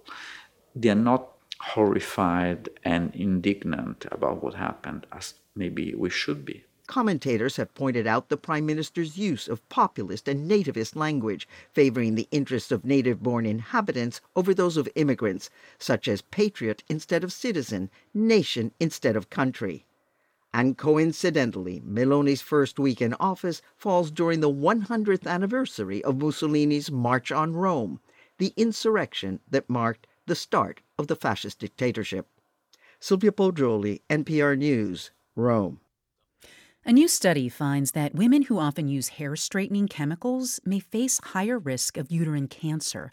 A majority of those who report using these products are Black women. NPR's Alana Wise has more.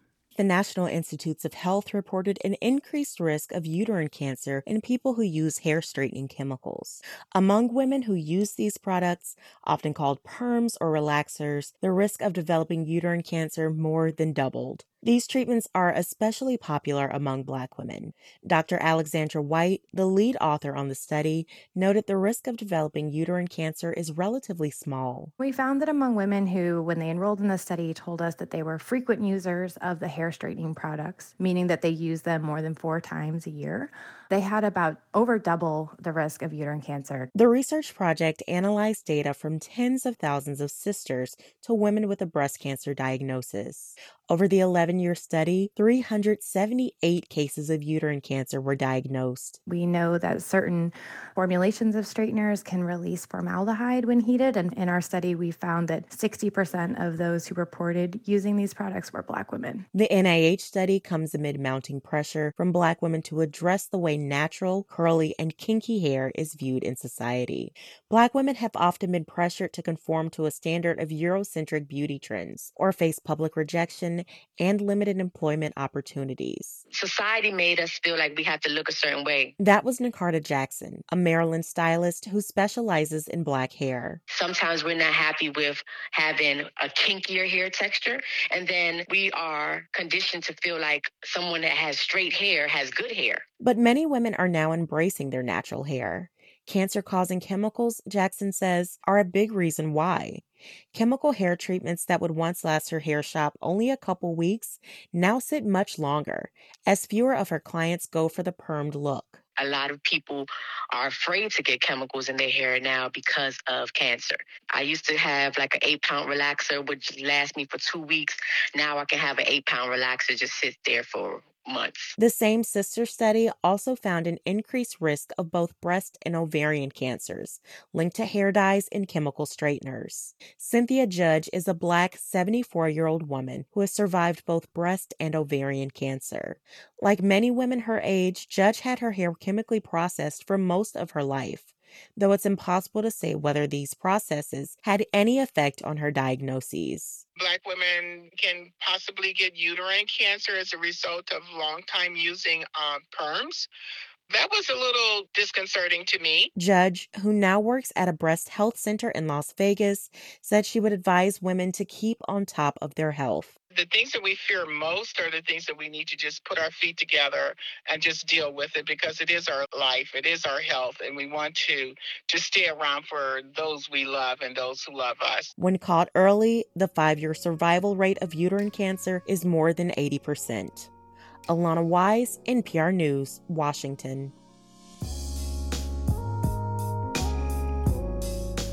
This is NPR News. This is 90.9 WBUR in Boston. Cloudy, foggy, damp again tonight, dipping to the upper 50s. Keep the umbrella on standby for about another 24 hours because tomorrow could be a lot like today. Thunderstorms, some heavy rain now and then tomorrow, about 64 for high. Thursday, none of that. Should be sunny, breezy, and mild, up around 70 degrees. It is 63 degrees now in the Boston area. State lottery sales continue to slide. Officials say the sales in September were down $40 million, nearly 9%.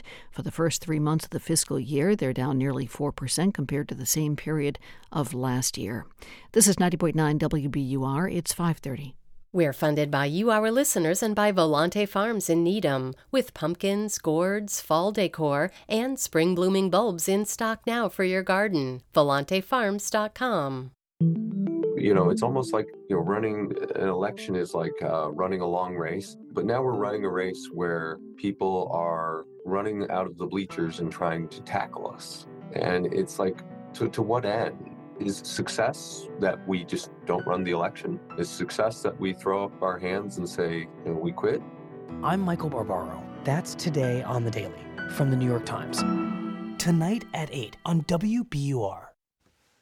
Live from NPR News in Culver City, California, I'm Dwayne Brown.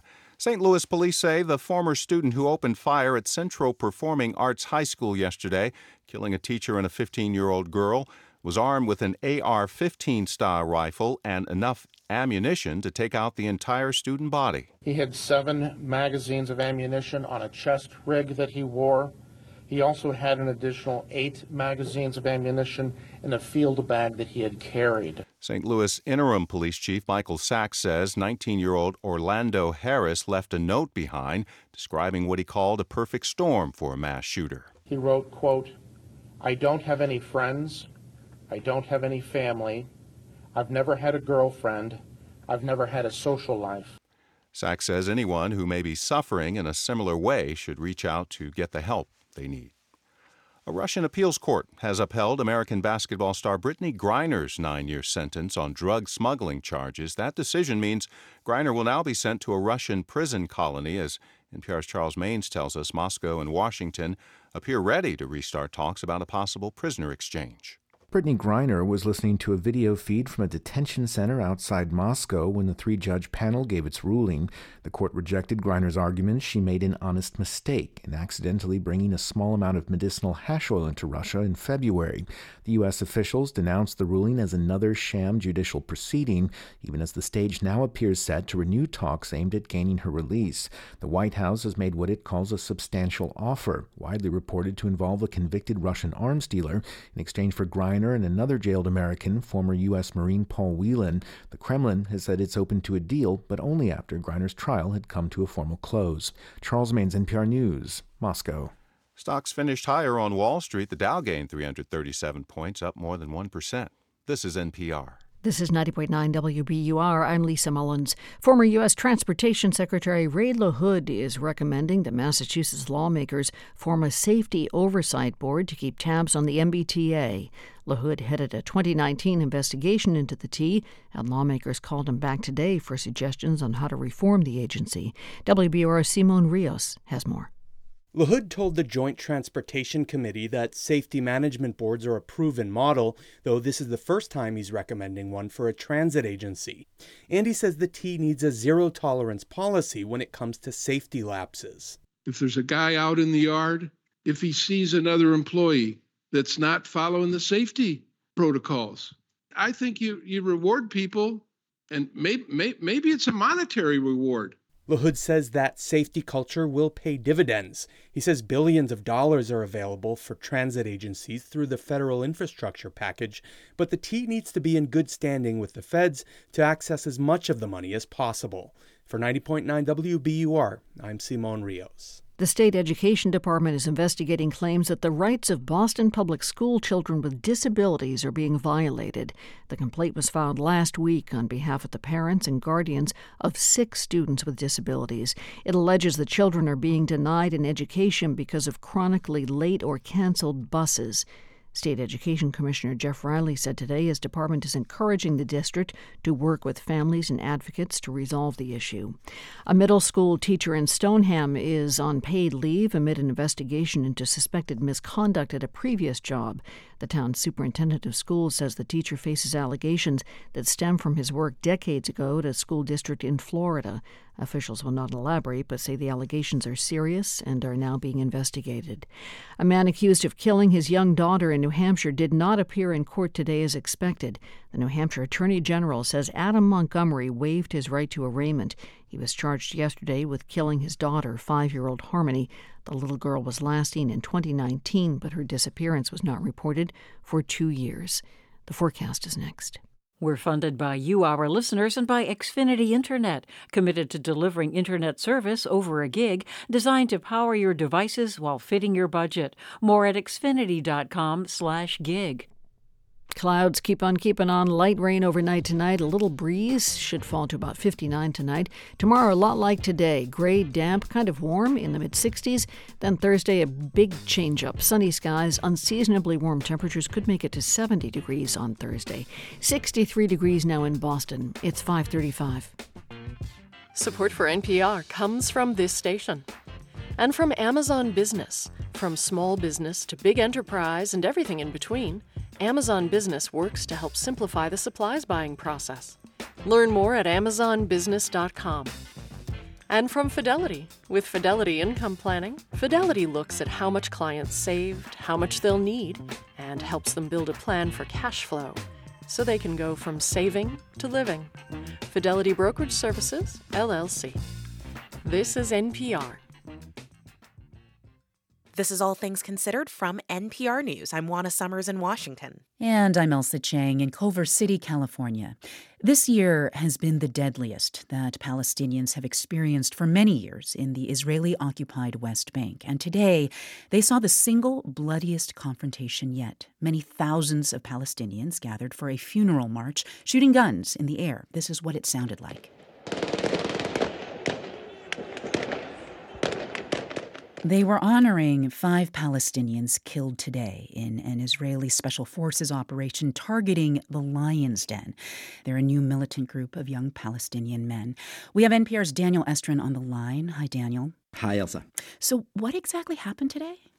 This was a rare Israeli operation in the Kasbah of Nablus. This is the old city, which during the day is a pretty colorful place. These are shops that sell specialty cheese desserts and halva, but this is also a place that provides cover for armed militants with all of their narrow alleyways. And so usually Israeli troops don't enter the Kasbah of Nablus, but today before dawn they did.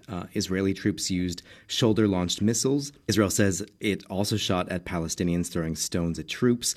And the result, 5 Palestinians killed in one Israeli operation. That is a very big number. Israel says it was targeting the leader of the Lion's Den. And tell us more about the Lion's Den, because this is a group that we haven't heard much about yet. Right. It's a renegade band of young teens and men in their 20s, mostly, in the city of Nablus. They are approximately about 50 or 100 of them only, so small in number but very big in influence. They have been taking up arms and shooting at Israeli military positions. Israel says they killed a soldier recently. And when I speak to activists in Nablus, even I spoke to the father of one of these militants, people there say that these are young men, part of a young generation of Palestinians who feel that they simply have little to lose.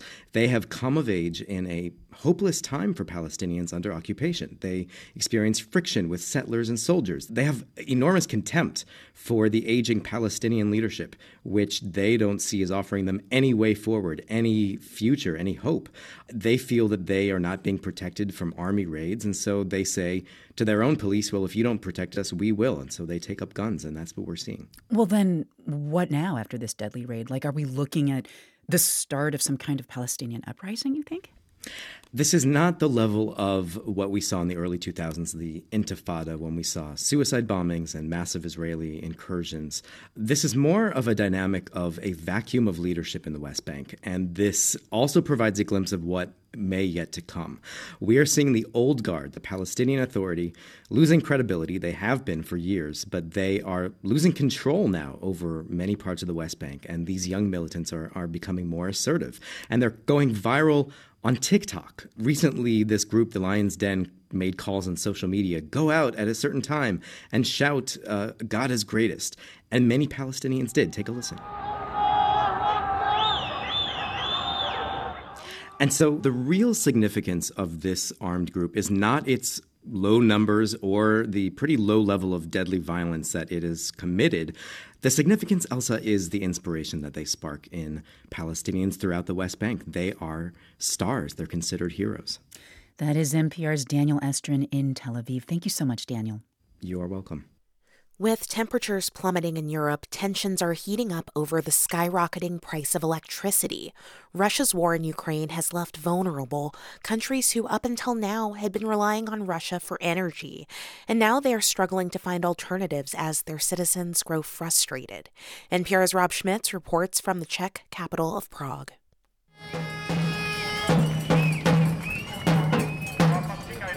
Protesters waving Czech flags and beating on drums interrupt the serene surroundings of the Prague castle, perched on a hill overlooking the spires and alleys of this medieval city. Tourists gawk and snap pictures. Protester Libuse Svekova waves her flag in response. The energy prices are unbelievable here. This government is destroying us. Energy companies think we're sheep, just accepting these high prices while they increase their own salaries. Only a few hundred people show up to this weekday protest, but weekend demonstrations over the past month have attracted tens of thousands of angry citizens, demanding the government do more to lower their energy bills. They're also railing against Ukrainian refugees and European sanctions on Russia. Government officials say organizers are part of the Kremlin's disinformation campaign, whether they know it or not. But according to Europe's Household Energy Price Index, the Czech Republic does have some of the highest prices for energy in Europe.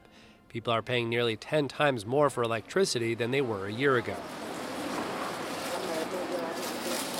Outside the city's electric company, customers brace themselves for sticker shock as they line up to pay their bills.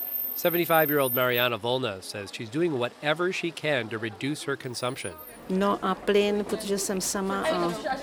I've changed all my bulbs to LEDs, and I only cook vegetarian because it requires less time and gas. Before Russia's war in Ukraine, the Czech Republic relied on Russia for nearly all its natural gas. It's been this way for nearly a decade. In that time, the Czech government did entertain buying from other sources, but at every juncture, it chose to maintain total reliance on Russia. Some people were lazy, some people were incompetent, some people didn't care, some people didn't care because they don't want to work. Yaroslav Mil is former CEO of CEZ, the country's largest utility. He says the current Czech government is far more competent. Since the war began, it's successfully replaced Russian natural gas with gas arriving from elsewhere in Europe. Fortunately, the new government was really acting very, very fast. It's a really good, very good move. Quite frankly, it's a brilliant move. These new gas contracts mean Czech storage facilities are now 90% full, enough for around 2 months at current consumption rates. This winter, we think that we can manage, I would say, not easily, but we can manage it. Deputy Minister of Trade and Industry René Nadella is helping manage the country's new energy plan, which includes setting a cap on energy prices and incentivizing households who use less energy. If you are motivated and if you will reduce, your consumption by more than 20%, then we will cover the whole cost. But Czech economist David Marek is concerned about the country's long-term energy future. He says government's fix is a good short-term solution, but the Czech Republic needs something more permanent. But the problem is that it could take 3, 4, 5 years. We can survive this winter, but the main question is, what about next? Back in front of Prague's electric company, retiree Lida Fatova stands in line to pay her bill. She says if electricity costs get too high, she'll move to her cottage in the countryside and burn wood she cuts herself for heat. But she says she supports cutting off energy if it comes from Russia. All these higher costs, she says, electricity, inflation, and so on, if this is the price for peace in my country, she says, then I'm ready to pay that. Rob Schmitz, NPR News, Prague.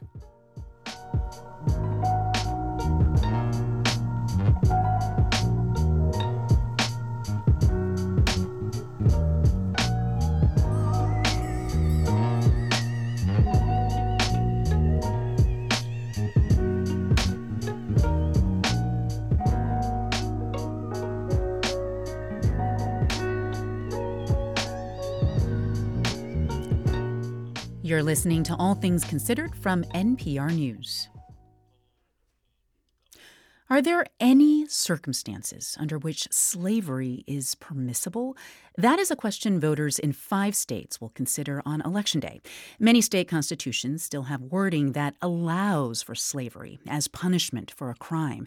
And as NPR's Katia Riddle reports, some are working to eliminate this exemption through ballot measures. For years, Troy Ramsey thought he would spend the rest of his life in prison. He was incarcerated for more than 2 decades for aggravated murder. Now he's reinventing himself with things like volunteering on this political campaign. So Measure 112 is to take slavery and involuntary servitude out of our Oregon Constitution. So just, have a few of those and you can pass out to some people that come through the office. Yeah. Many voters he talks to are horrified to learn the word slavery is even in the Oregon Constitution. Good Lord. Yeah, so vote yes this November. The 13th Amendment to the U.S. Constitution abolished slavery in 1865, but it still includes an exception for involuntary servitude as punishment. Many state constitutions use similar wording. Ramsey says that has implications for people in prison today. A lot of officers and stuff use that language against you while you're in there, that they're allowed to treat you the inhumane way that they treat you. Just because someone is incarcerated and is being held accountable for a crime doesn't mean that they should be treated as a slave. Sandy Chung is with the ACLU of Oregon. The state's ballot measure would remove language allowing for slavery and involuntary servitude as punishment. Vermont, Louisiana, Alabama, and Tennessee will vote on similar measures. Chung says it's overdue. After the Civil War, many states, including Oregon, codified racism against Black people, jailed them at much higher levels, and made them work basically as slaves as part of prison systems. National advocates for undoing these laws argue that even though prisoners are no longer considered slaves, they are often treated as such, with low pay and poor working conditions. But some in law enforcement are concerned these measures would increase the cost of prison work programs. Either they'd have to start paying competitive wages and create jobs for literally every inmate in prison. Joshua Markey is a former district attorney in Oregon. He wants to make clear he does not endorse slavery.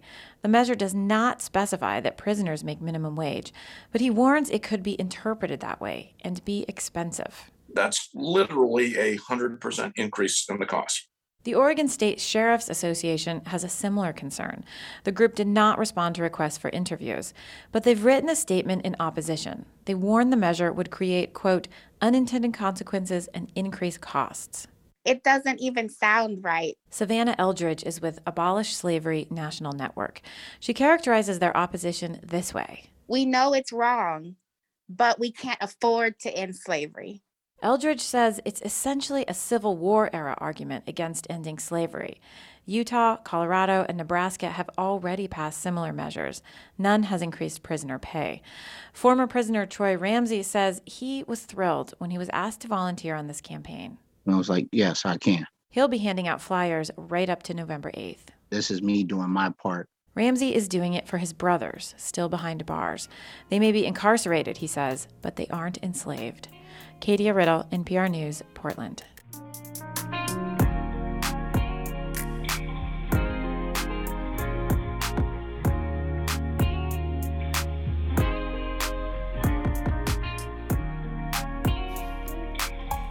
You're listening to All Things Considered from NPR News.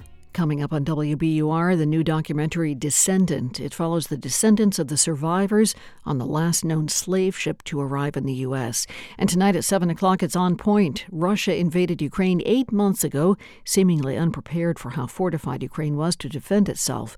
We'll hear how the war in Ukraine might come to an end. That's tonight and On Point, starting at 7 o'clock. We're funded by you, our listeners, and by the Boston Book Festival in Copley Square on Saturday, October 29th. Subjects range from The Body Keeps the Score to Finding Joy, and hear from authors Dr. Deborah Birx on the pandemic to Moshe Safdie on architecture. From memoir and history to fantasy and mystery, there's something for everyone, including the kids. bostonbookfest.org. In the forecast for the next 24 hours, same as the last 24 hours. Overcast skies tonight, intermittent showers, lows around 59. Tomorrow, cloudy skies, showers, thunderstorms, maybe a few real downpours, again in the mid-60s tomorrow.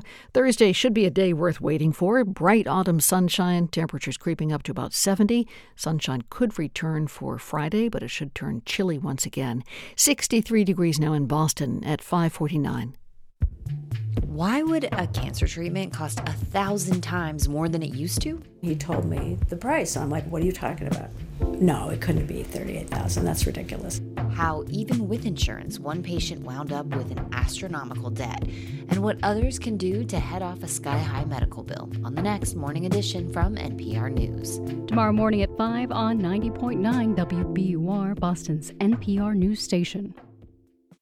From NPR News, this is All Things Considered. I'm Juana Summers. And I'm Elsa Chang. For generations, the story of the slave ship Clotilda had taken on an almost mythical status. It was long rumored to have been the last slave ship to arrive in the U.S., but evidence of its wreckage eluded researchers for decades, until one day in 2019. They found the Clotilda. They did confirm that it is the ship. I know it's on. 159 years earlier, in 1860, the ship arrived in Mobile Bay, Alabama, carrying more than 100 Africans.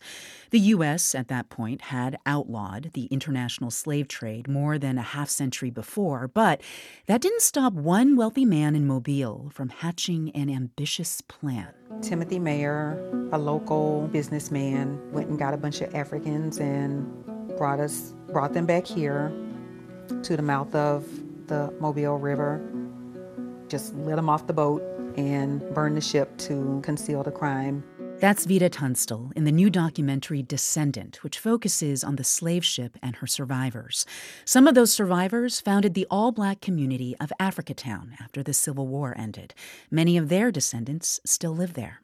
Earlier this year, after a Sundance screening, I spoke with filmmaker Margaret Brown and Clotilda descendant Vida Tunstall. Vida told me she only started learning about the Clotilda fairly recently, about 10 years ago. But the thing is, I've known my history all my life. My great aunt Doodle, she lived in Africa Town. It wasn't called Africa Town, it was just Plateau. Right, Plateau. I knew things about where my ancestors came from, but nobody sat down and said, we are descendants of the Clotilda. Our people are from Benin, Nigeria, Ghana, wherever we're from. They never said that. So just in the last few years, we're like, oh, okay, put this piece from that year together and this piece. And now we know the story, but we've heard it all our lives. Well, now that the ship's remains have been discovered, even though you always knew what the truth was, does the actual physical discovery of the remains reshape your family's story in any way to you?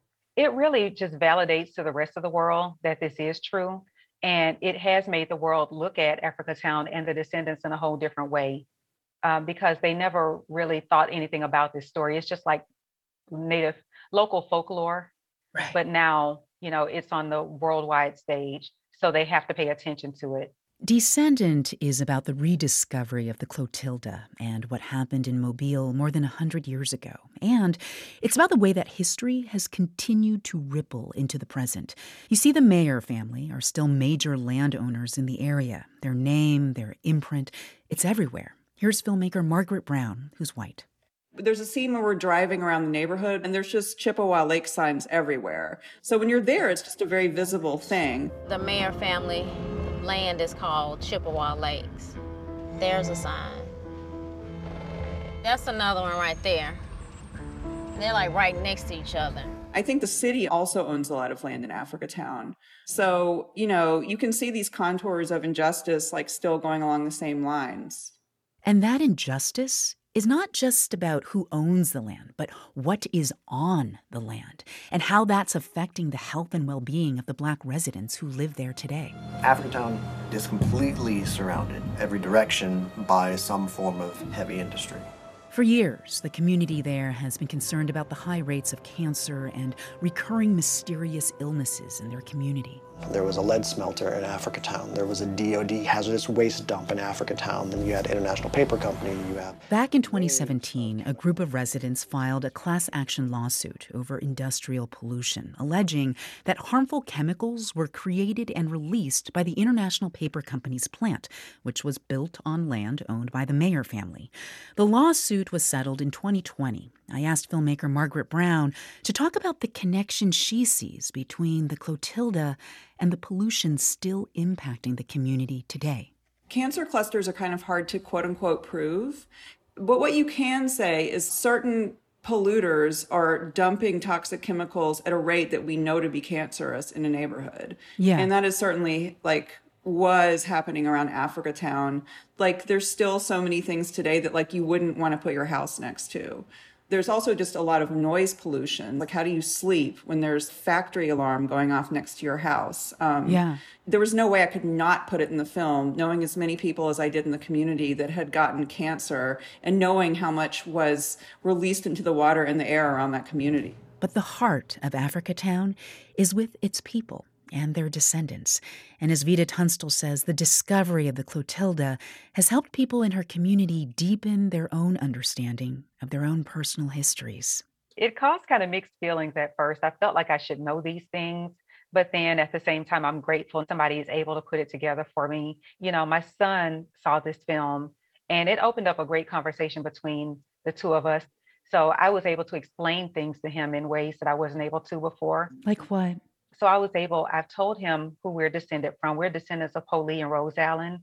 And I've explained to him about Polly Allen's first wife and second wife and who the children are, about the Mayers. He had never heard of the Mayers either. And he was thinking, now that just makes me wonder if I know anybody with that last name. Just made it really personal. It opened our eyes a lot. Yeah. Well, the discovery of the ruins of the Clotilda, it has brought into sharper focus this larger question about reparations. And Vita, after knowing more about your family's history, knowing more about what happened in the last 160 years, what would justice look like for you? I know that's a huge question, but what would you like to see happen to acknowledge the Clotilda? This is a question I've been pondering for about the last 3 or 4 years. Reparations is so difficult. It's so complex. there's really no way to repay all of us for all the harm that was done. The fact that I've never set foot on my homeland through no fault of my own, who knows how that can be repaid? At this point, I just feel like Africa Town, the mayor's brought us here. Investment back into that community is definitely a way to repay some of the damage, to make this community self-sustaining again. If Africa Town could get this community back, that feels a little like justice to me. That's just a start. I think that's just the start. Well, I know that a museum for the Clotilda is underway in Africa Town. What do you think is the best way to remember the Clotilda today? I think the museum is a great way to remember, but I feel like the people are more the story than the ship. We are the greatest relics from the ship, honestly. And we're here, we're fighting for our space, and we are still able to be jubilant and to just be proud of who we are. We are shouting it from the mountaintops right now, who we are.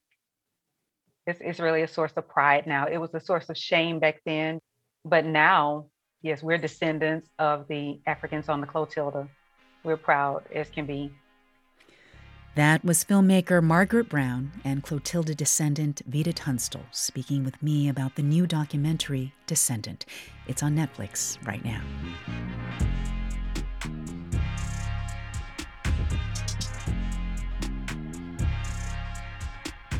You're listening to All Things Considered from NPR News.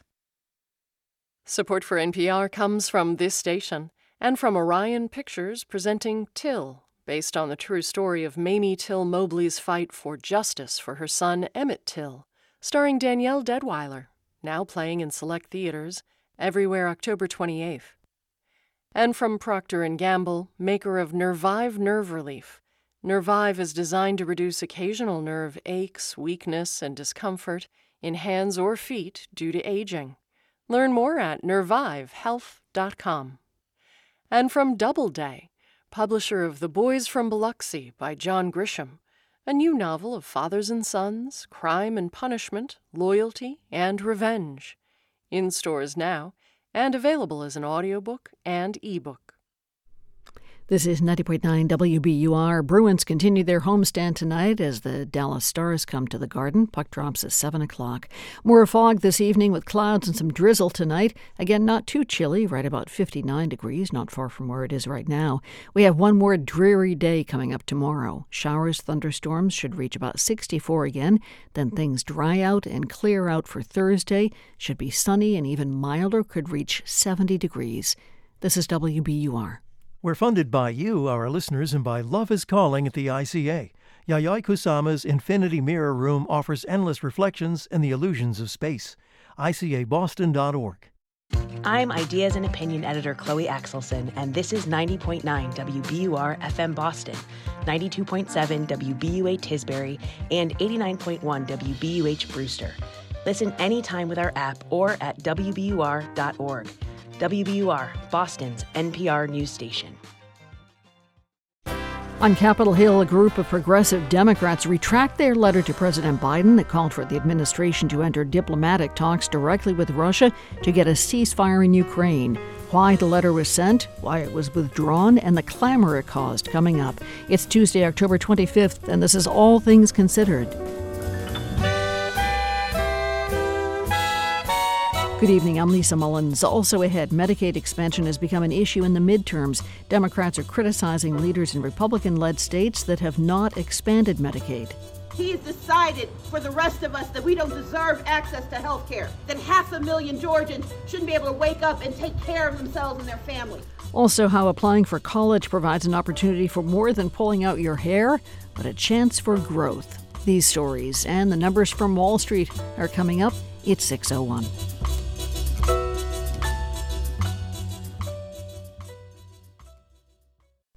Live from NPR News in Washington, I'm Jack Speer. President Biden has gotten his updated COVID vaccine shot. As NPR's Tamara Keith explains, Biden rolled up his sleeve at the White House while on camera to spread the word today. The new COVID vaccines made to better protect against the BA4 and BA5 Omicron subvariants have been available for nearly 2 months. but uptake has been slow. President Biden waited to get his dose until 3 months after his bout of COVID. Get your updated COVID shot. Now's the time to do it. By Halloween, if you can, that's the best time. And that way you can be protected for the holidays. And please, while you're at it, get the flu shot. Fewer than 20% of senior citizens have gotten their updated vaccine. The administration is hoping reminder emails from Medicare will help reach that age group. Tamara Keith, NPR News, the White House. The Pennsylvania Senate candidates square off tonight in their first and only debate. NPR's Don Gagné reports the race between Democrat John Fetterman and Republican Dr. Mehmet Oz is one of the most closely watched matchups in the nation. Pennsylvania voters are witnessing one of the most competitive and most expensive Senate races in the country.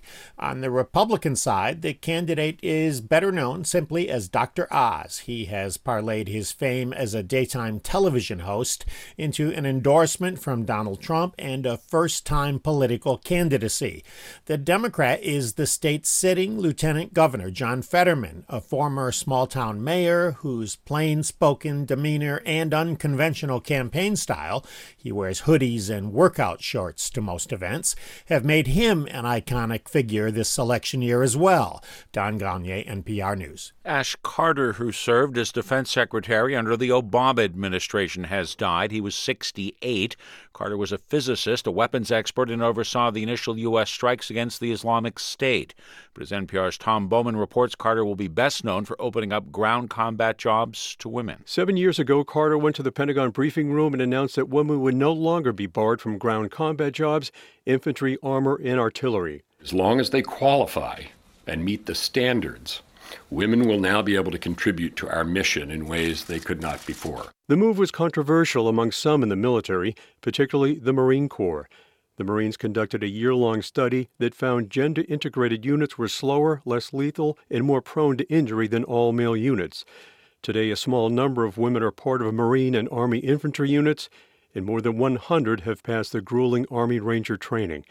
Tom Bowman, NPR News, Washington. The number of so-called unbanked Americans, those lacking either a checking or savings account, has fallen. One big reason, proliferation of online-only banks. On Wall Street today, the Dow closed up 337 points. This is NPR.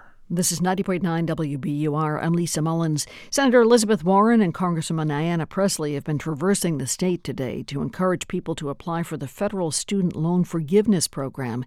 They say eligible borrowers in Massachusetts could have as much as $20,000 in student loans canceled. WBUR's Vanessa Ochavillo reports from the first stop in Boston. At the Grove Hall Library in Dorchester, the two lawmakers celebrated the millions of Americans who already signed up for the program. But Warren says their goal is to get all 800,000 eligible borrowers in Massachusetts to apply before the December 31st deadline. This time we have the great first half of a victory. We've now got the policy in place. We need the second half, and that is everybody take advantage of it. Volunteers were on site to sign people up, and Warren and Pressley touted the short application process. Their tour continued on to Brockton, Worcester, and Springfield. For 90.9 WBUR, I'm Vanessa Ochavillo. Teachers in South Hadley and Western Mass have voted on a possible work action. They met today and decided if they don't have a new contract by November 2nd, they will implement the work to rule. That's when teachers do only the bare minimum of what they're legally contractually obligated to do and nothing more.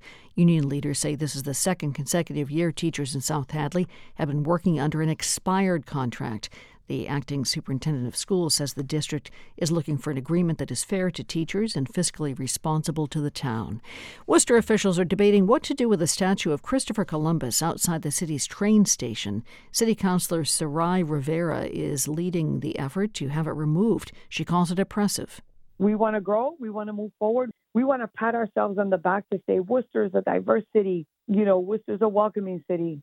Let's make sure we are for everyone and what that means. The City Council meets tonight to talk about whether the statue should stay or go. Rhode Island Public Transit Authority is being sued by two people whose personal information was compromised when the agency's computer system was hacked last year. The breach affects employees, retirees, and some former state workers. The suit also names United Healthcare, which administered the state employee health plan when it was compromised. Defendants are seeking monetary damages. They also want the court to order the Transit Authority to strengthen its cybersecurity safeguards. In the forecast, clouds hang in there tonight. Light rain overnight. A little bit of a breeze. Should fall to just about 59 degrees. Then tomorrow, a lot like today. Gray, damp, kind of warm in the mid-60s. Thursday, a big change-up. Sunny skies, unseasonably warm temperatures could make it to 71. This is WBUR, 63 degrees now at 6:07. We are funded by you, our listeners, and by the Walton Family Foundation, working to solve social and environmental problems to improve lives today and benefit future generations. More information at waltonfamilyfoundation.org. This is All Things Considered from NPR News. I'm Elsa Chang in Culver City, California. And I'm Juana Summers in Washington. 30 members of the Congressional Progressive Caucus sent a letter to President Biden on Monday, urging him to change his approach on the war in Ukraine and take a more proactive diplomatic push with Russia. But today, Congresswoman Pramila Jayapal, who leads that caucus, withdrew the letter, and she called it a distraction. NPR political reporter Deepa Shivaram joins us now to talk through this back and forth. Hey there. Hi, Juana. So, Deepa, a lot has been happening here, but I want to start with this letter. How did they want the Biden administration to change its strategy? Yeah, progressive Democrats who signed this letter said they want President Biden to focus on direct diplomatic talks with Russia in order to end the war in Ukraine. The members who signed the letter said they wanted Biden to continue providing military and economic support to Ukraine, but they also said that it's, quote, America's responsibility to pursue every diplomatic avenue to help end the war. And the letter is clear that they don't want any decisions to be made on behalf of Ukraine without Ukraine's cooperation. But they also talked about how there are billions of taxpayer dollars going into this conflict in the form of weapons and humanitarian aid. And that ongoing war has contributed to high costs of goods at home, including gas and food. Okay, and what was the reaction like once that letter came out? The response to the letter was pretty critical off the bat. There were several Democrats who came out against it, and even some of the members who signed on to the letter were distancing themselves and saying they were just operating off of the intelligence they had at the time. One Democrat who didn't sign the letter said it was an olive branch to a, quote, war criminal. And a member of Ukraine's parliament tweeted and said she found the letter to be troubling and that you can't negotiate with Putin, who she called a terrorist, when they continue to kill. Okay, and if I'm following this correctly, this letter got sent out Monday, there was all this backlash, and then the letter was retracted today. What was the explanation for withdrawing this letter? The timing here is a little confusing. The letter was dated October 24th, which was yesterday, but it was actually drafted over the summer. And of course, since then, a lot has changed in regards to the war, and Russia has stepped up their attacks significantly. In fact, some Democrats who signed on to the letter said they wouldn't have signed it today. Representative Jayapal said the reason that the letter got sent out was because it was released by staff without vetting, and she accepted responsibility for that happening. But she also said that because of the timing of this letter, their message to Biden is being incorrectly compared to what some Republicans are saying, which is to decrease aid to Ukraine. For example, House Minority Leader Kevin McCarthy, who would likely become the House Speaker if Democrats lose their majority in the election, recently said that Americans won't write a blank check to Ukraine if they're sitting in a recession. On the flip side, Democrats have been consistently voting to fund support for Ukraine, and that conflation is why Jayapal called the letter a distraction and decided to withdraw it. So the confusing messaging here was also seen as getting in the way when there are some high stakes here for the party, like the midterm elections. Okay, and have we heard anything from the Biden administration about this letter? Yeah, John Kirby, who's the spokesperson for the National Security Council, told reporters yesterday that the administration had received the letter. He said that they appreciated the sentiments expressed, but that the decision on when and how to negotiate with Russia should be left to Ukraine. And he said at this time, negotiating with Putin isn't much of an option. And when you listen to his rhetoric, and when you see the other things, that the atrocities, the war crimes, the airstrikes against civilian infrastructure that the Russians are committing, it's clear Mr. Putin is in no mood to negotiate. And Kirby also said that the administration has been working with Congress when it comes to providing support to Ukraine, and they said they'll continue to be transparent. And the White House has also said they'll continue to provide support to Ukraine as long as it takes. NPR's Deepa Shivaram, thank you as always. Thank you. A dozen states have yet to adopt the low-income health care coverage provided by the Affordable Care Act, leaving hundreds of thousands of Americans uninsured. And it's become a driving issue in some statewide political campaigns this election season. Here's NPR's Laura Benshoff with more. About 4 years ago, Cecilia Spotted Tail, who goes by Biz, felt something growing inside her. I know something's wrong. I know my body. I couldn't lay on my stomach because I kept feeling that ball. Spotted Tail is 53 years old. She lives in South Dakota, where she's raised 5 kids on the Rosebud Indian Reservation. She now runs her own small business. I created a flower farm. My business is called Busy's Bees. Spotted Tail says it took months for a doctor to take her concerns seriously, and she had no health insurance. By the time she would get it removed, the benign tumor inside her uterus weighed 8 pounds. Spotted Tail scrambled to figure out how to pay for the procedure. First of all, I found out that it would cost about $54,000. To do what exactly? To do the surgery. Her experience speaks to issues with the Indian Health Service, but also what it's like to be one of the millions of uninsured in the U.S. In 2010, the Affordable Care Act started bringing that number down. It increased how many low-income Americans qualify for public health insurance, or Medicaid. But 12 states, including South Dakota, have chosen not to adopt that expansion. Spotted Tail eventually got the surgery. She's become one of the faces of the campaign to expand Medicaid in her state. We live in America, and it's not like we don't have the resources. There's so many different ways that this will benefit South Dakotans. Zach Marcus is the campaign manager for South Dakotans Decide Healthcare. The initiative gets funding from large hospital systems and health-focused nonprofits. It's pushing to expand Medicaid by amending the state's constitution. Marcus says the goal is to close what's known as the coverage gap. We all know someone who is making too much money to qualify for Medicaid and yet still is unable to afford insurance. That includes around 16,000 people living in South Dakota. Putting the expansion on the ballot also bypasses GOP state leadership. I don't support it. I don't think more welfare in South Dakota is going to make it stronger. That's Republican State Senator Lee Schoenbeck, a leading critic of the amendment. Here he is speaking to South Dakota Public Broadcasting. Putting it in the Constitution is way past ridiculous. But 5 other red states have already expanded Medicaid this way. Polling in South Dakota shows a majority of voters are in favor. Democratic candidates in other states where Medicaid has not expanded are also making it a plank in their platforms. In Texas, candidate for governor Beto O'Rourke put out this ad. When I'm governor, we're expanding Medicaid. We bring $10 billion into communities. We lower your property taxes. People's health above politics. That's why I'm voting for Beto. And in Georgia, Stacey Abrams has hammered her opponent, Governor Brian Kemp. He has decided for the rest of us that we don't deserve access to health care. He has decided for the rest of us that 500,000 Georgians shouldn't be able to wake up and take care of themselves and their families. Both candidates are trying to unseat GOP incumbents. In both states, polling shows a majority of voters support expanding Medicaid.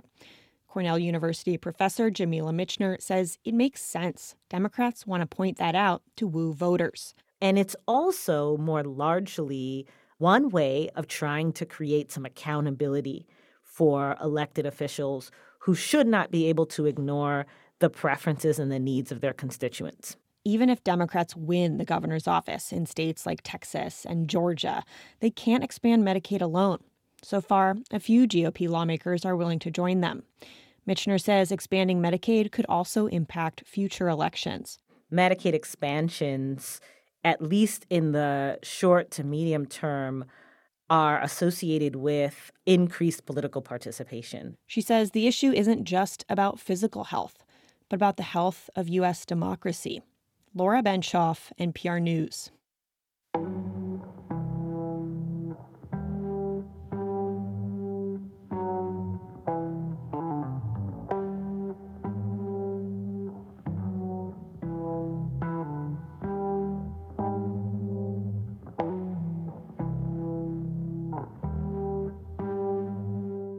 When Serena Williams played her last match this year at the U.S. Open, it seemed to signal the end of an era for American tennis. Oh my God, these are happy tears, I guess. I don't know. And I wouldn't be Serena if it wasn't Venus, so thank you, Venus. But then, the newest WTA rankings came out yesterday. Jessica Pegula and Coco Gauff are now ranked number 3 and 4 in the world, respectively. It's the first time 2 Americans have made the top 4 in the Women's Pro Tour since Serena Williams and her sister Venus in 2010. You know, it is a truth. Sports renews. Tennis renews. Liz Clark covers sports for The Washington Post, and she says both young women stand out, but for different reasons. Clark says the narrative surrounding Pegula, who is 28 now, is one of determination. It's not like she's at the dawn of a fascinating career, but it's a beautiful narrative for those of us who love those who stick at it, who stay with it. You know, she has not given up. It's a career of tenacity, staying with it. She's playing the best, the smartest she ever has. While Coco Gauff, who is just 18 years old, stands out for her grace, power, and passion on and off the court. Of course, every player at that level cares, but you just feel her caring so deeply about her performance and what she expects of herself, what she demands of herself. She is also one of the strongest, most forceful, but mature young women I've ever heard, certainly among athletes, when they choose to speak about social justice matters. Liz Clark says that Jessica Pegula and Coco Gauff are formidable forces on clay, grass, and hard courts. And she also notes they happen to be doubles partners. They're both ranked top 5 in the world in doubles. This means they're both very serious about improving their net play, like diversifying their game. On Sunday, Pegula just won her first big-time WTA tournament in Mexico. Gauff's ranking, on the other hand, has many thinking back to when they saw another American teen sensation crack the top of the rankings, one named Serena Williams.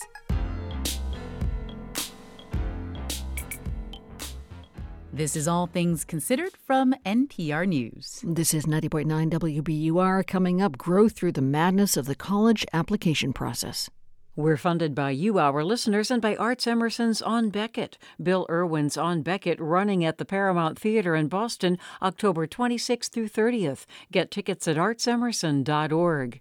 LabShares Newton, providing fully equipped BL2 lab space for biotechnology startups right next to Cambridge. Learn more at labshares.com. And the Boston Book Festival, in person in Copley Square on October 29th. Celebrate the power of words. More at bostonbookfest.org. Stocks came out on the plus side for a third straight day today. The Dow rose more than 1%. That's 337 points. It closed at 31,837. S&P picked up 1.63% to finish the day at 3859, and the Nasdaq gained 2.25% to close at 11,199. State lottery sales continue to slide. Officials say sales in September were down $40 million, nearly 9%. For the first 3 months of this fiscal year, they're down nearly 4% compared to the same time last year. Lottery officials cite inflation and competition from legalized gambling for the drop in sales. They're preparing to ask state lawmakers for more money for advertising. It's 6:20. We're funded by you, our listeners, and by Cambridge Trust, a private bank offering a full suite of custom financial solutions tailored to its clients. Their team provides private banking, wealth management, and commercial and innovation banking designed to power any ambition. You can visit their offices or connect online at cambridgetrust.com/way-to-wealth. I'm Mary Louise Kelly. On All Things Considered, I try to drive hard questions. Well, your old car can drive our whole program. Consider donating it. And thanks. Just go to WBUR.org. In the forecast, we should have more fog this evening, clouds, some drizzle overnight tonight. Again, not too chilly, right about 59 degrees. We have one more rather gloomy day tomorrow. Showers and thunderstorms, maybe some heavy rain times, should reach 64 again. Then look for sunshine on Thursday, highs about 70. This is WBUR. From From NPR News, this is All Things Considered. I'm Elsa Chang. And I'm Mary Louise Kelly. If you have a college-bound high school senior, or you know one, or you are one, then you know this is the time of year that things get intense. College application deadlines are bearing down like a freight train. Essays and transcripts and SATs and essays and references. And did I mention more essays? The dumpster fire that is senior fall. That's how writer, podcaster, and TV host Kelly Corrigan puts it. She is the mother of 2 current college students. She recently wrote, yes, an essay about the process of applying to college and about how somehow something beautiful is being formed in that dumpster fire. Kelly Corrigan, welcome. Hey, great to be here. I want to acknowledge up here near the top of the conversation the privilege in having a conversation about the stress of college and applying to college. And you get to that, that for a lot of people, the financial piece of this is as stressful, if not more, than getting good grades or SAT scores. You write about how your kid is about to be the central figure in a shockingly expensive venture with little visibility into what the family can bear. But you argue that for the kid doing the applying, this also forces growth? I mean, I think these are some of the biggest questions a kid has ever asked of him or herself and of his or her parents. So if you're thinking about, is it kind of greedy to want to go to a private school? Is it greedy to want to go to a school that you have to fly to? I don't know what my younger siblings might need. So if I drain the bank account, what's my little sister what options will my little sister have? And I think that might be the first time that many kids are thinking in numbers quite that large. I mean, these are huge, huge numbers. So full disclosure, I have fought in these trenches. My oldest applied to college last year. We will do it all again next year with my second. I read with supreme recognition the section of your essay headlined, "College Fear is Based on a Lie." What's the lie?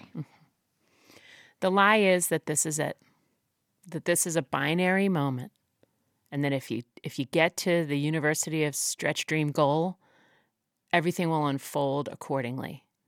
And if you don't, you're kind of screwed.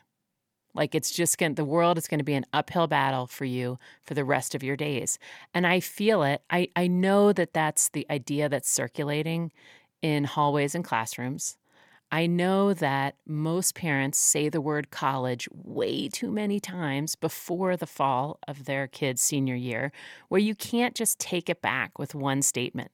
Like if you've been noting your whole life, and I only say this from experience, who went to what college, and then your kids are starting to look at schools and you say it doesn't matter where you go, you'll be successful wherever you go. The kid's thinking, right, but why did you bring it up every time? Why have I been hearing about it for 15 years if it doesn't matter? Like, of course it matters. So I think for the parents of younger children, one thing I would say is make a decision with your co-parent about how many times you're going to say the word college. You got to start early on the self-discipline. Of course, because they're here. The children will listen. How you said, I say all this based on experience. How did these conversations unfold in your house? I really feel like at some level we blew it, to be totally honest, because it did come up a lot. It came up too much. I mean, we both really liked college. I felt lucky that my husband got an early decision to his dream school, which is a lot of people's dream school, Yale. And I got rejected by every school except for the one I went to, University of Richmond. And I went with like tears in my eyes. And it was awesome. I had the best experience. So I felt lucky that I could say to my children, look, you might be me. It might turn out that you're standing in the driveway with rejection letters hanging from both hands.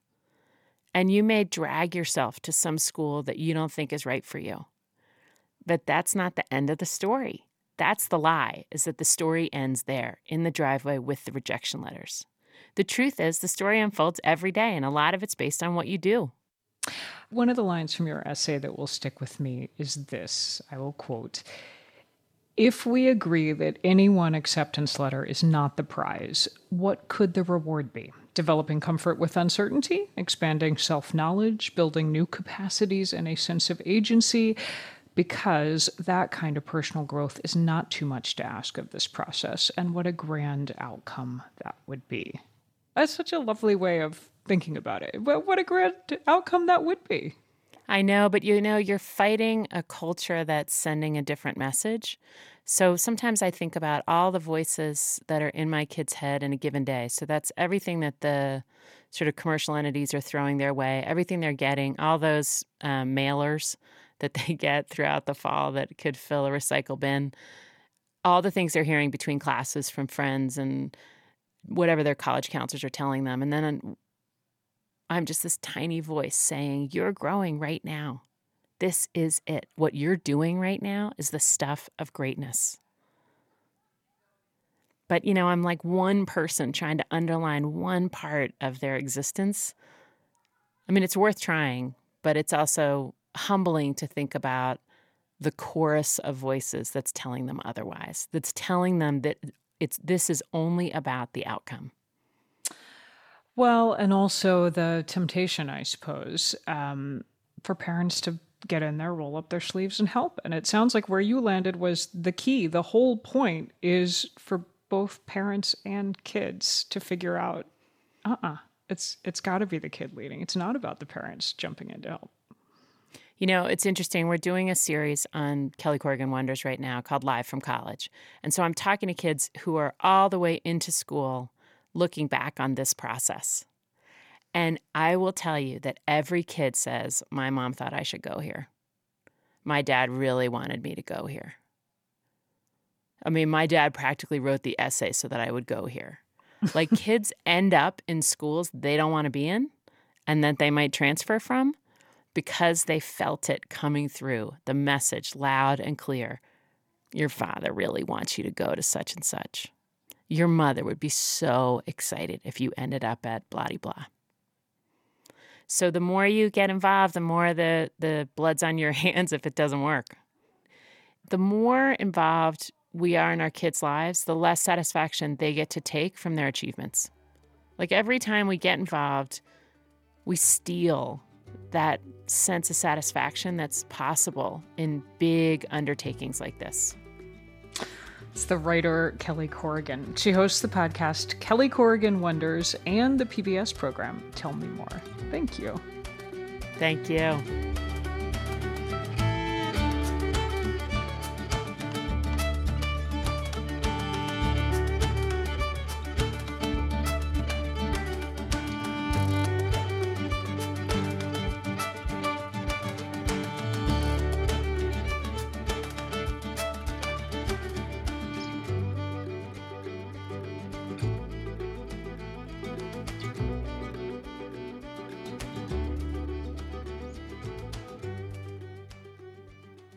This is NPR News. And this is 90.9 WBUR. Tonight it'll be the Bruins versus the Dallas Stars at the TD Garden, 7 o'clock start time. The forecast, more of the same. Overcast skies tonight, intermittent showers, lows about 59 degrees. Tomorrow, cloudy skies, showers, thunderstorms, could have a few heavy downpours, again about the mid-60s.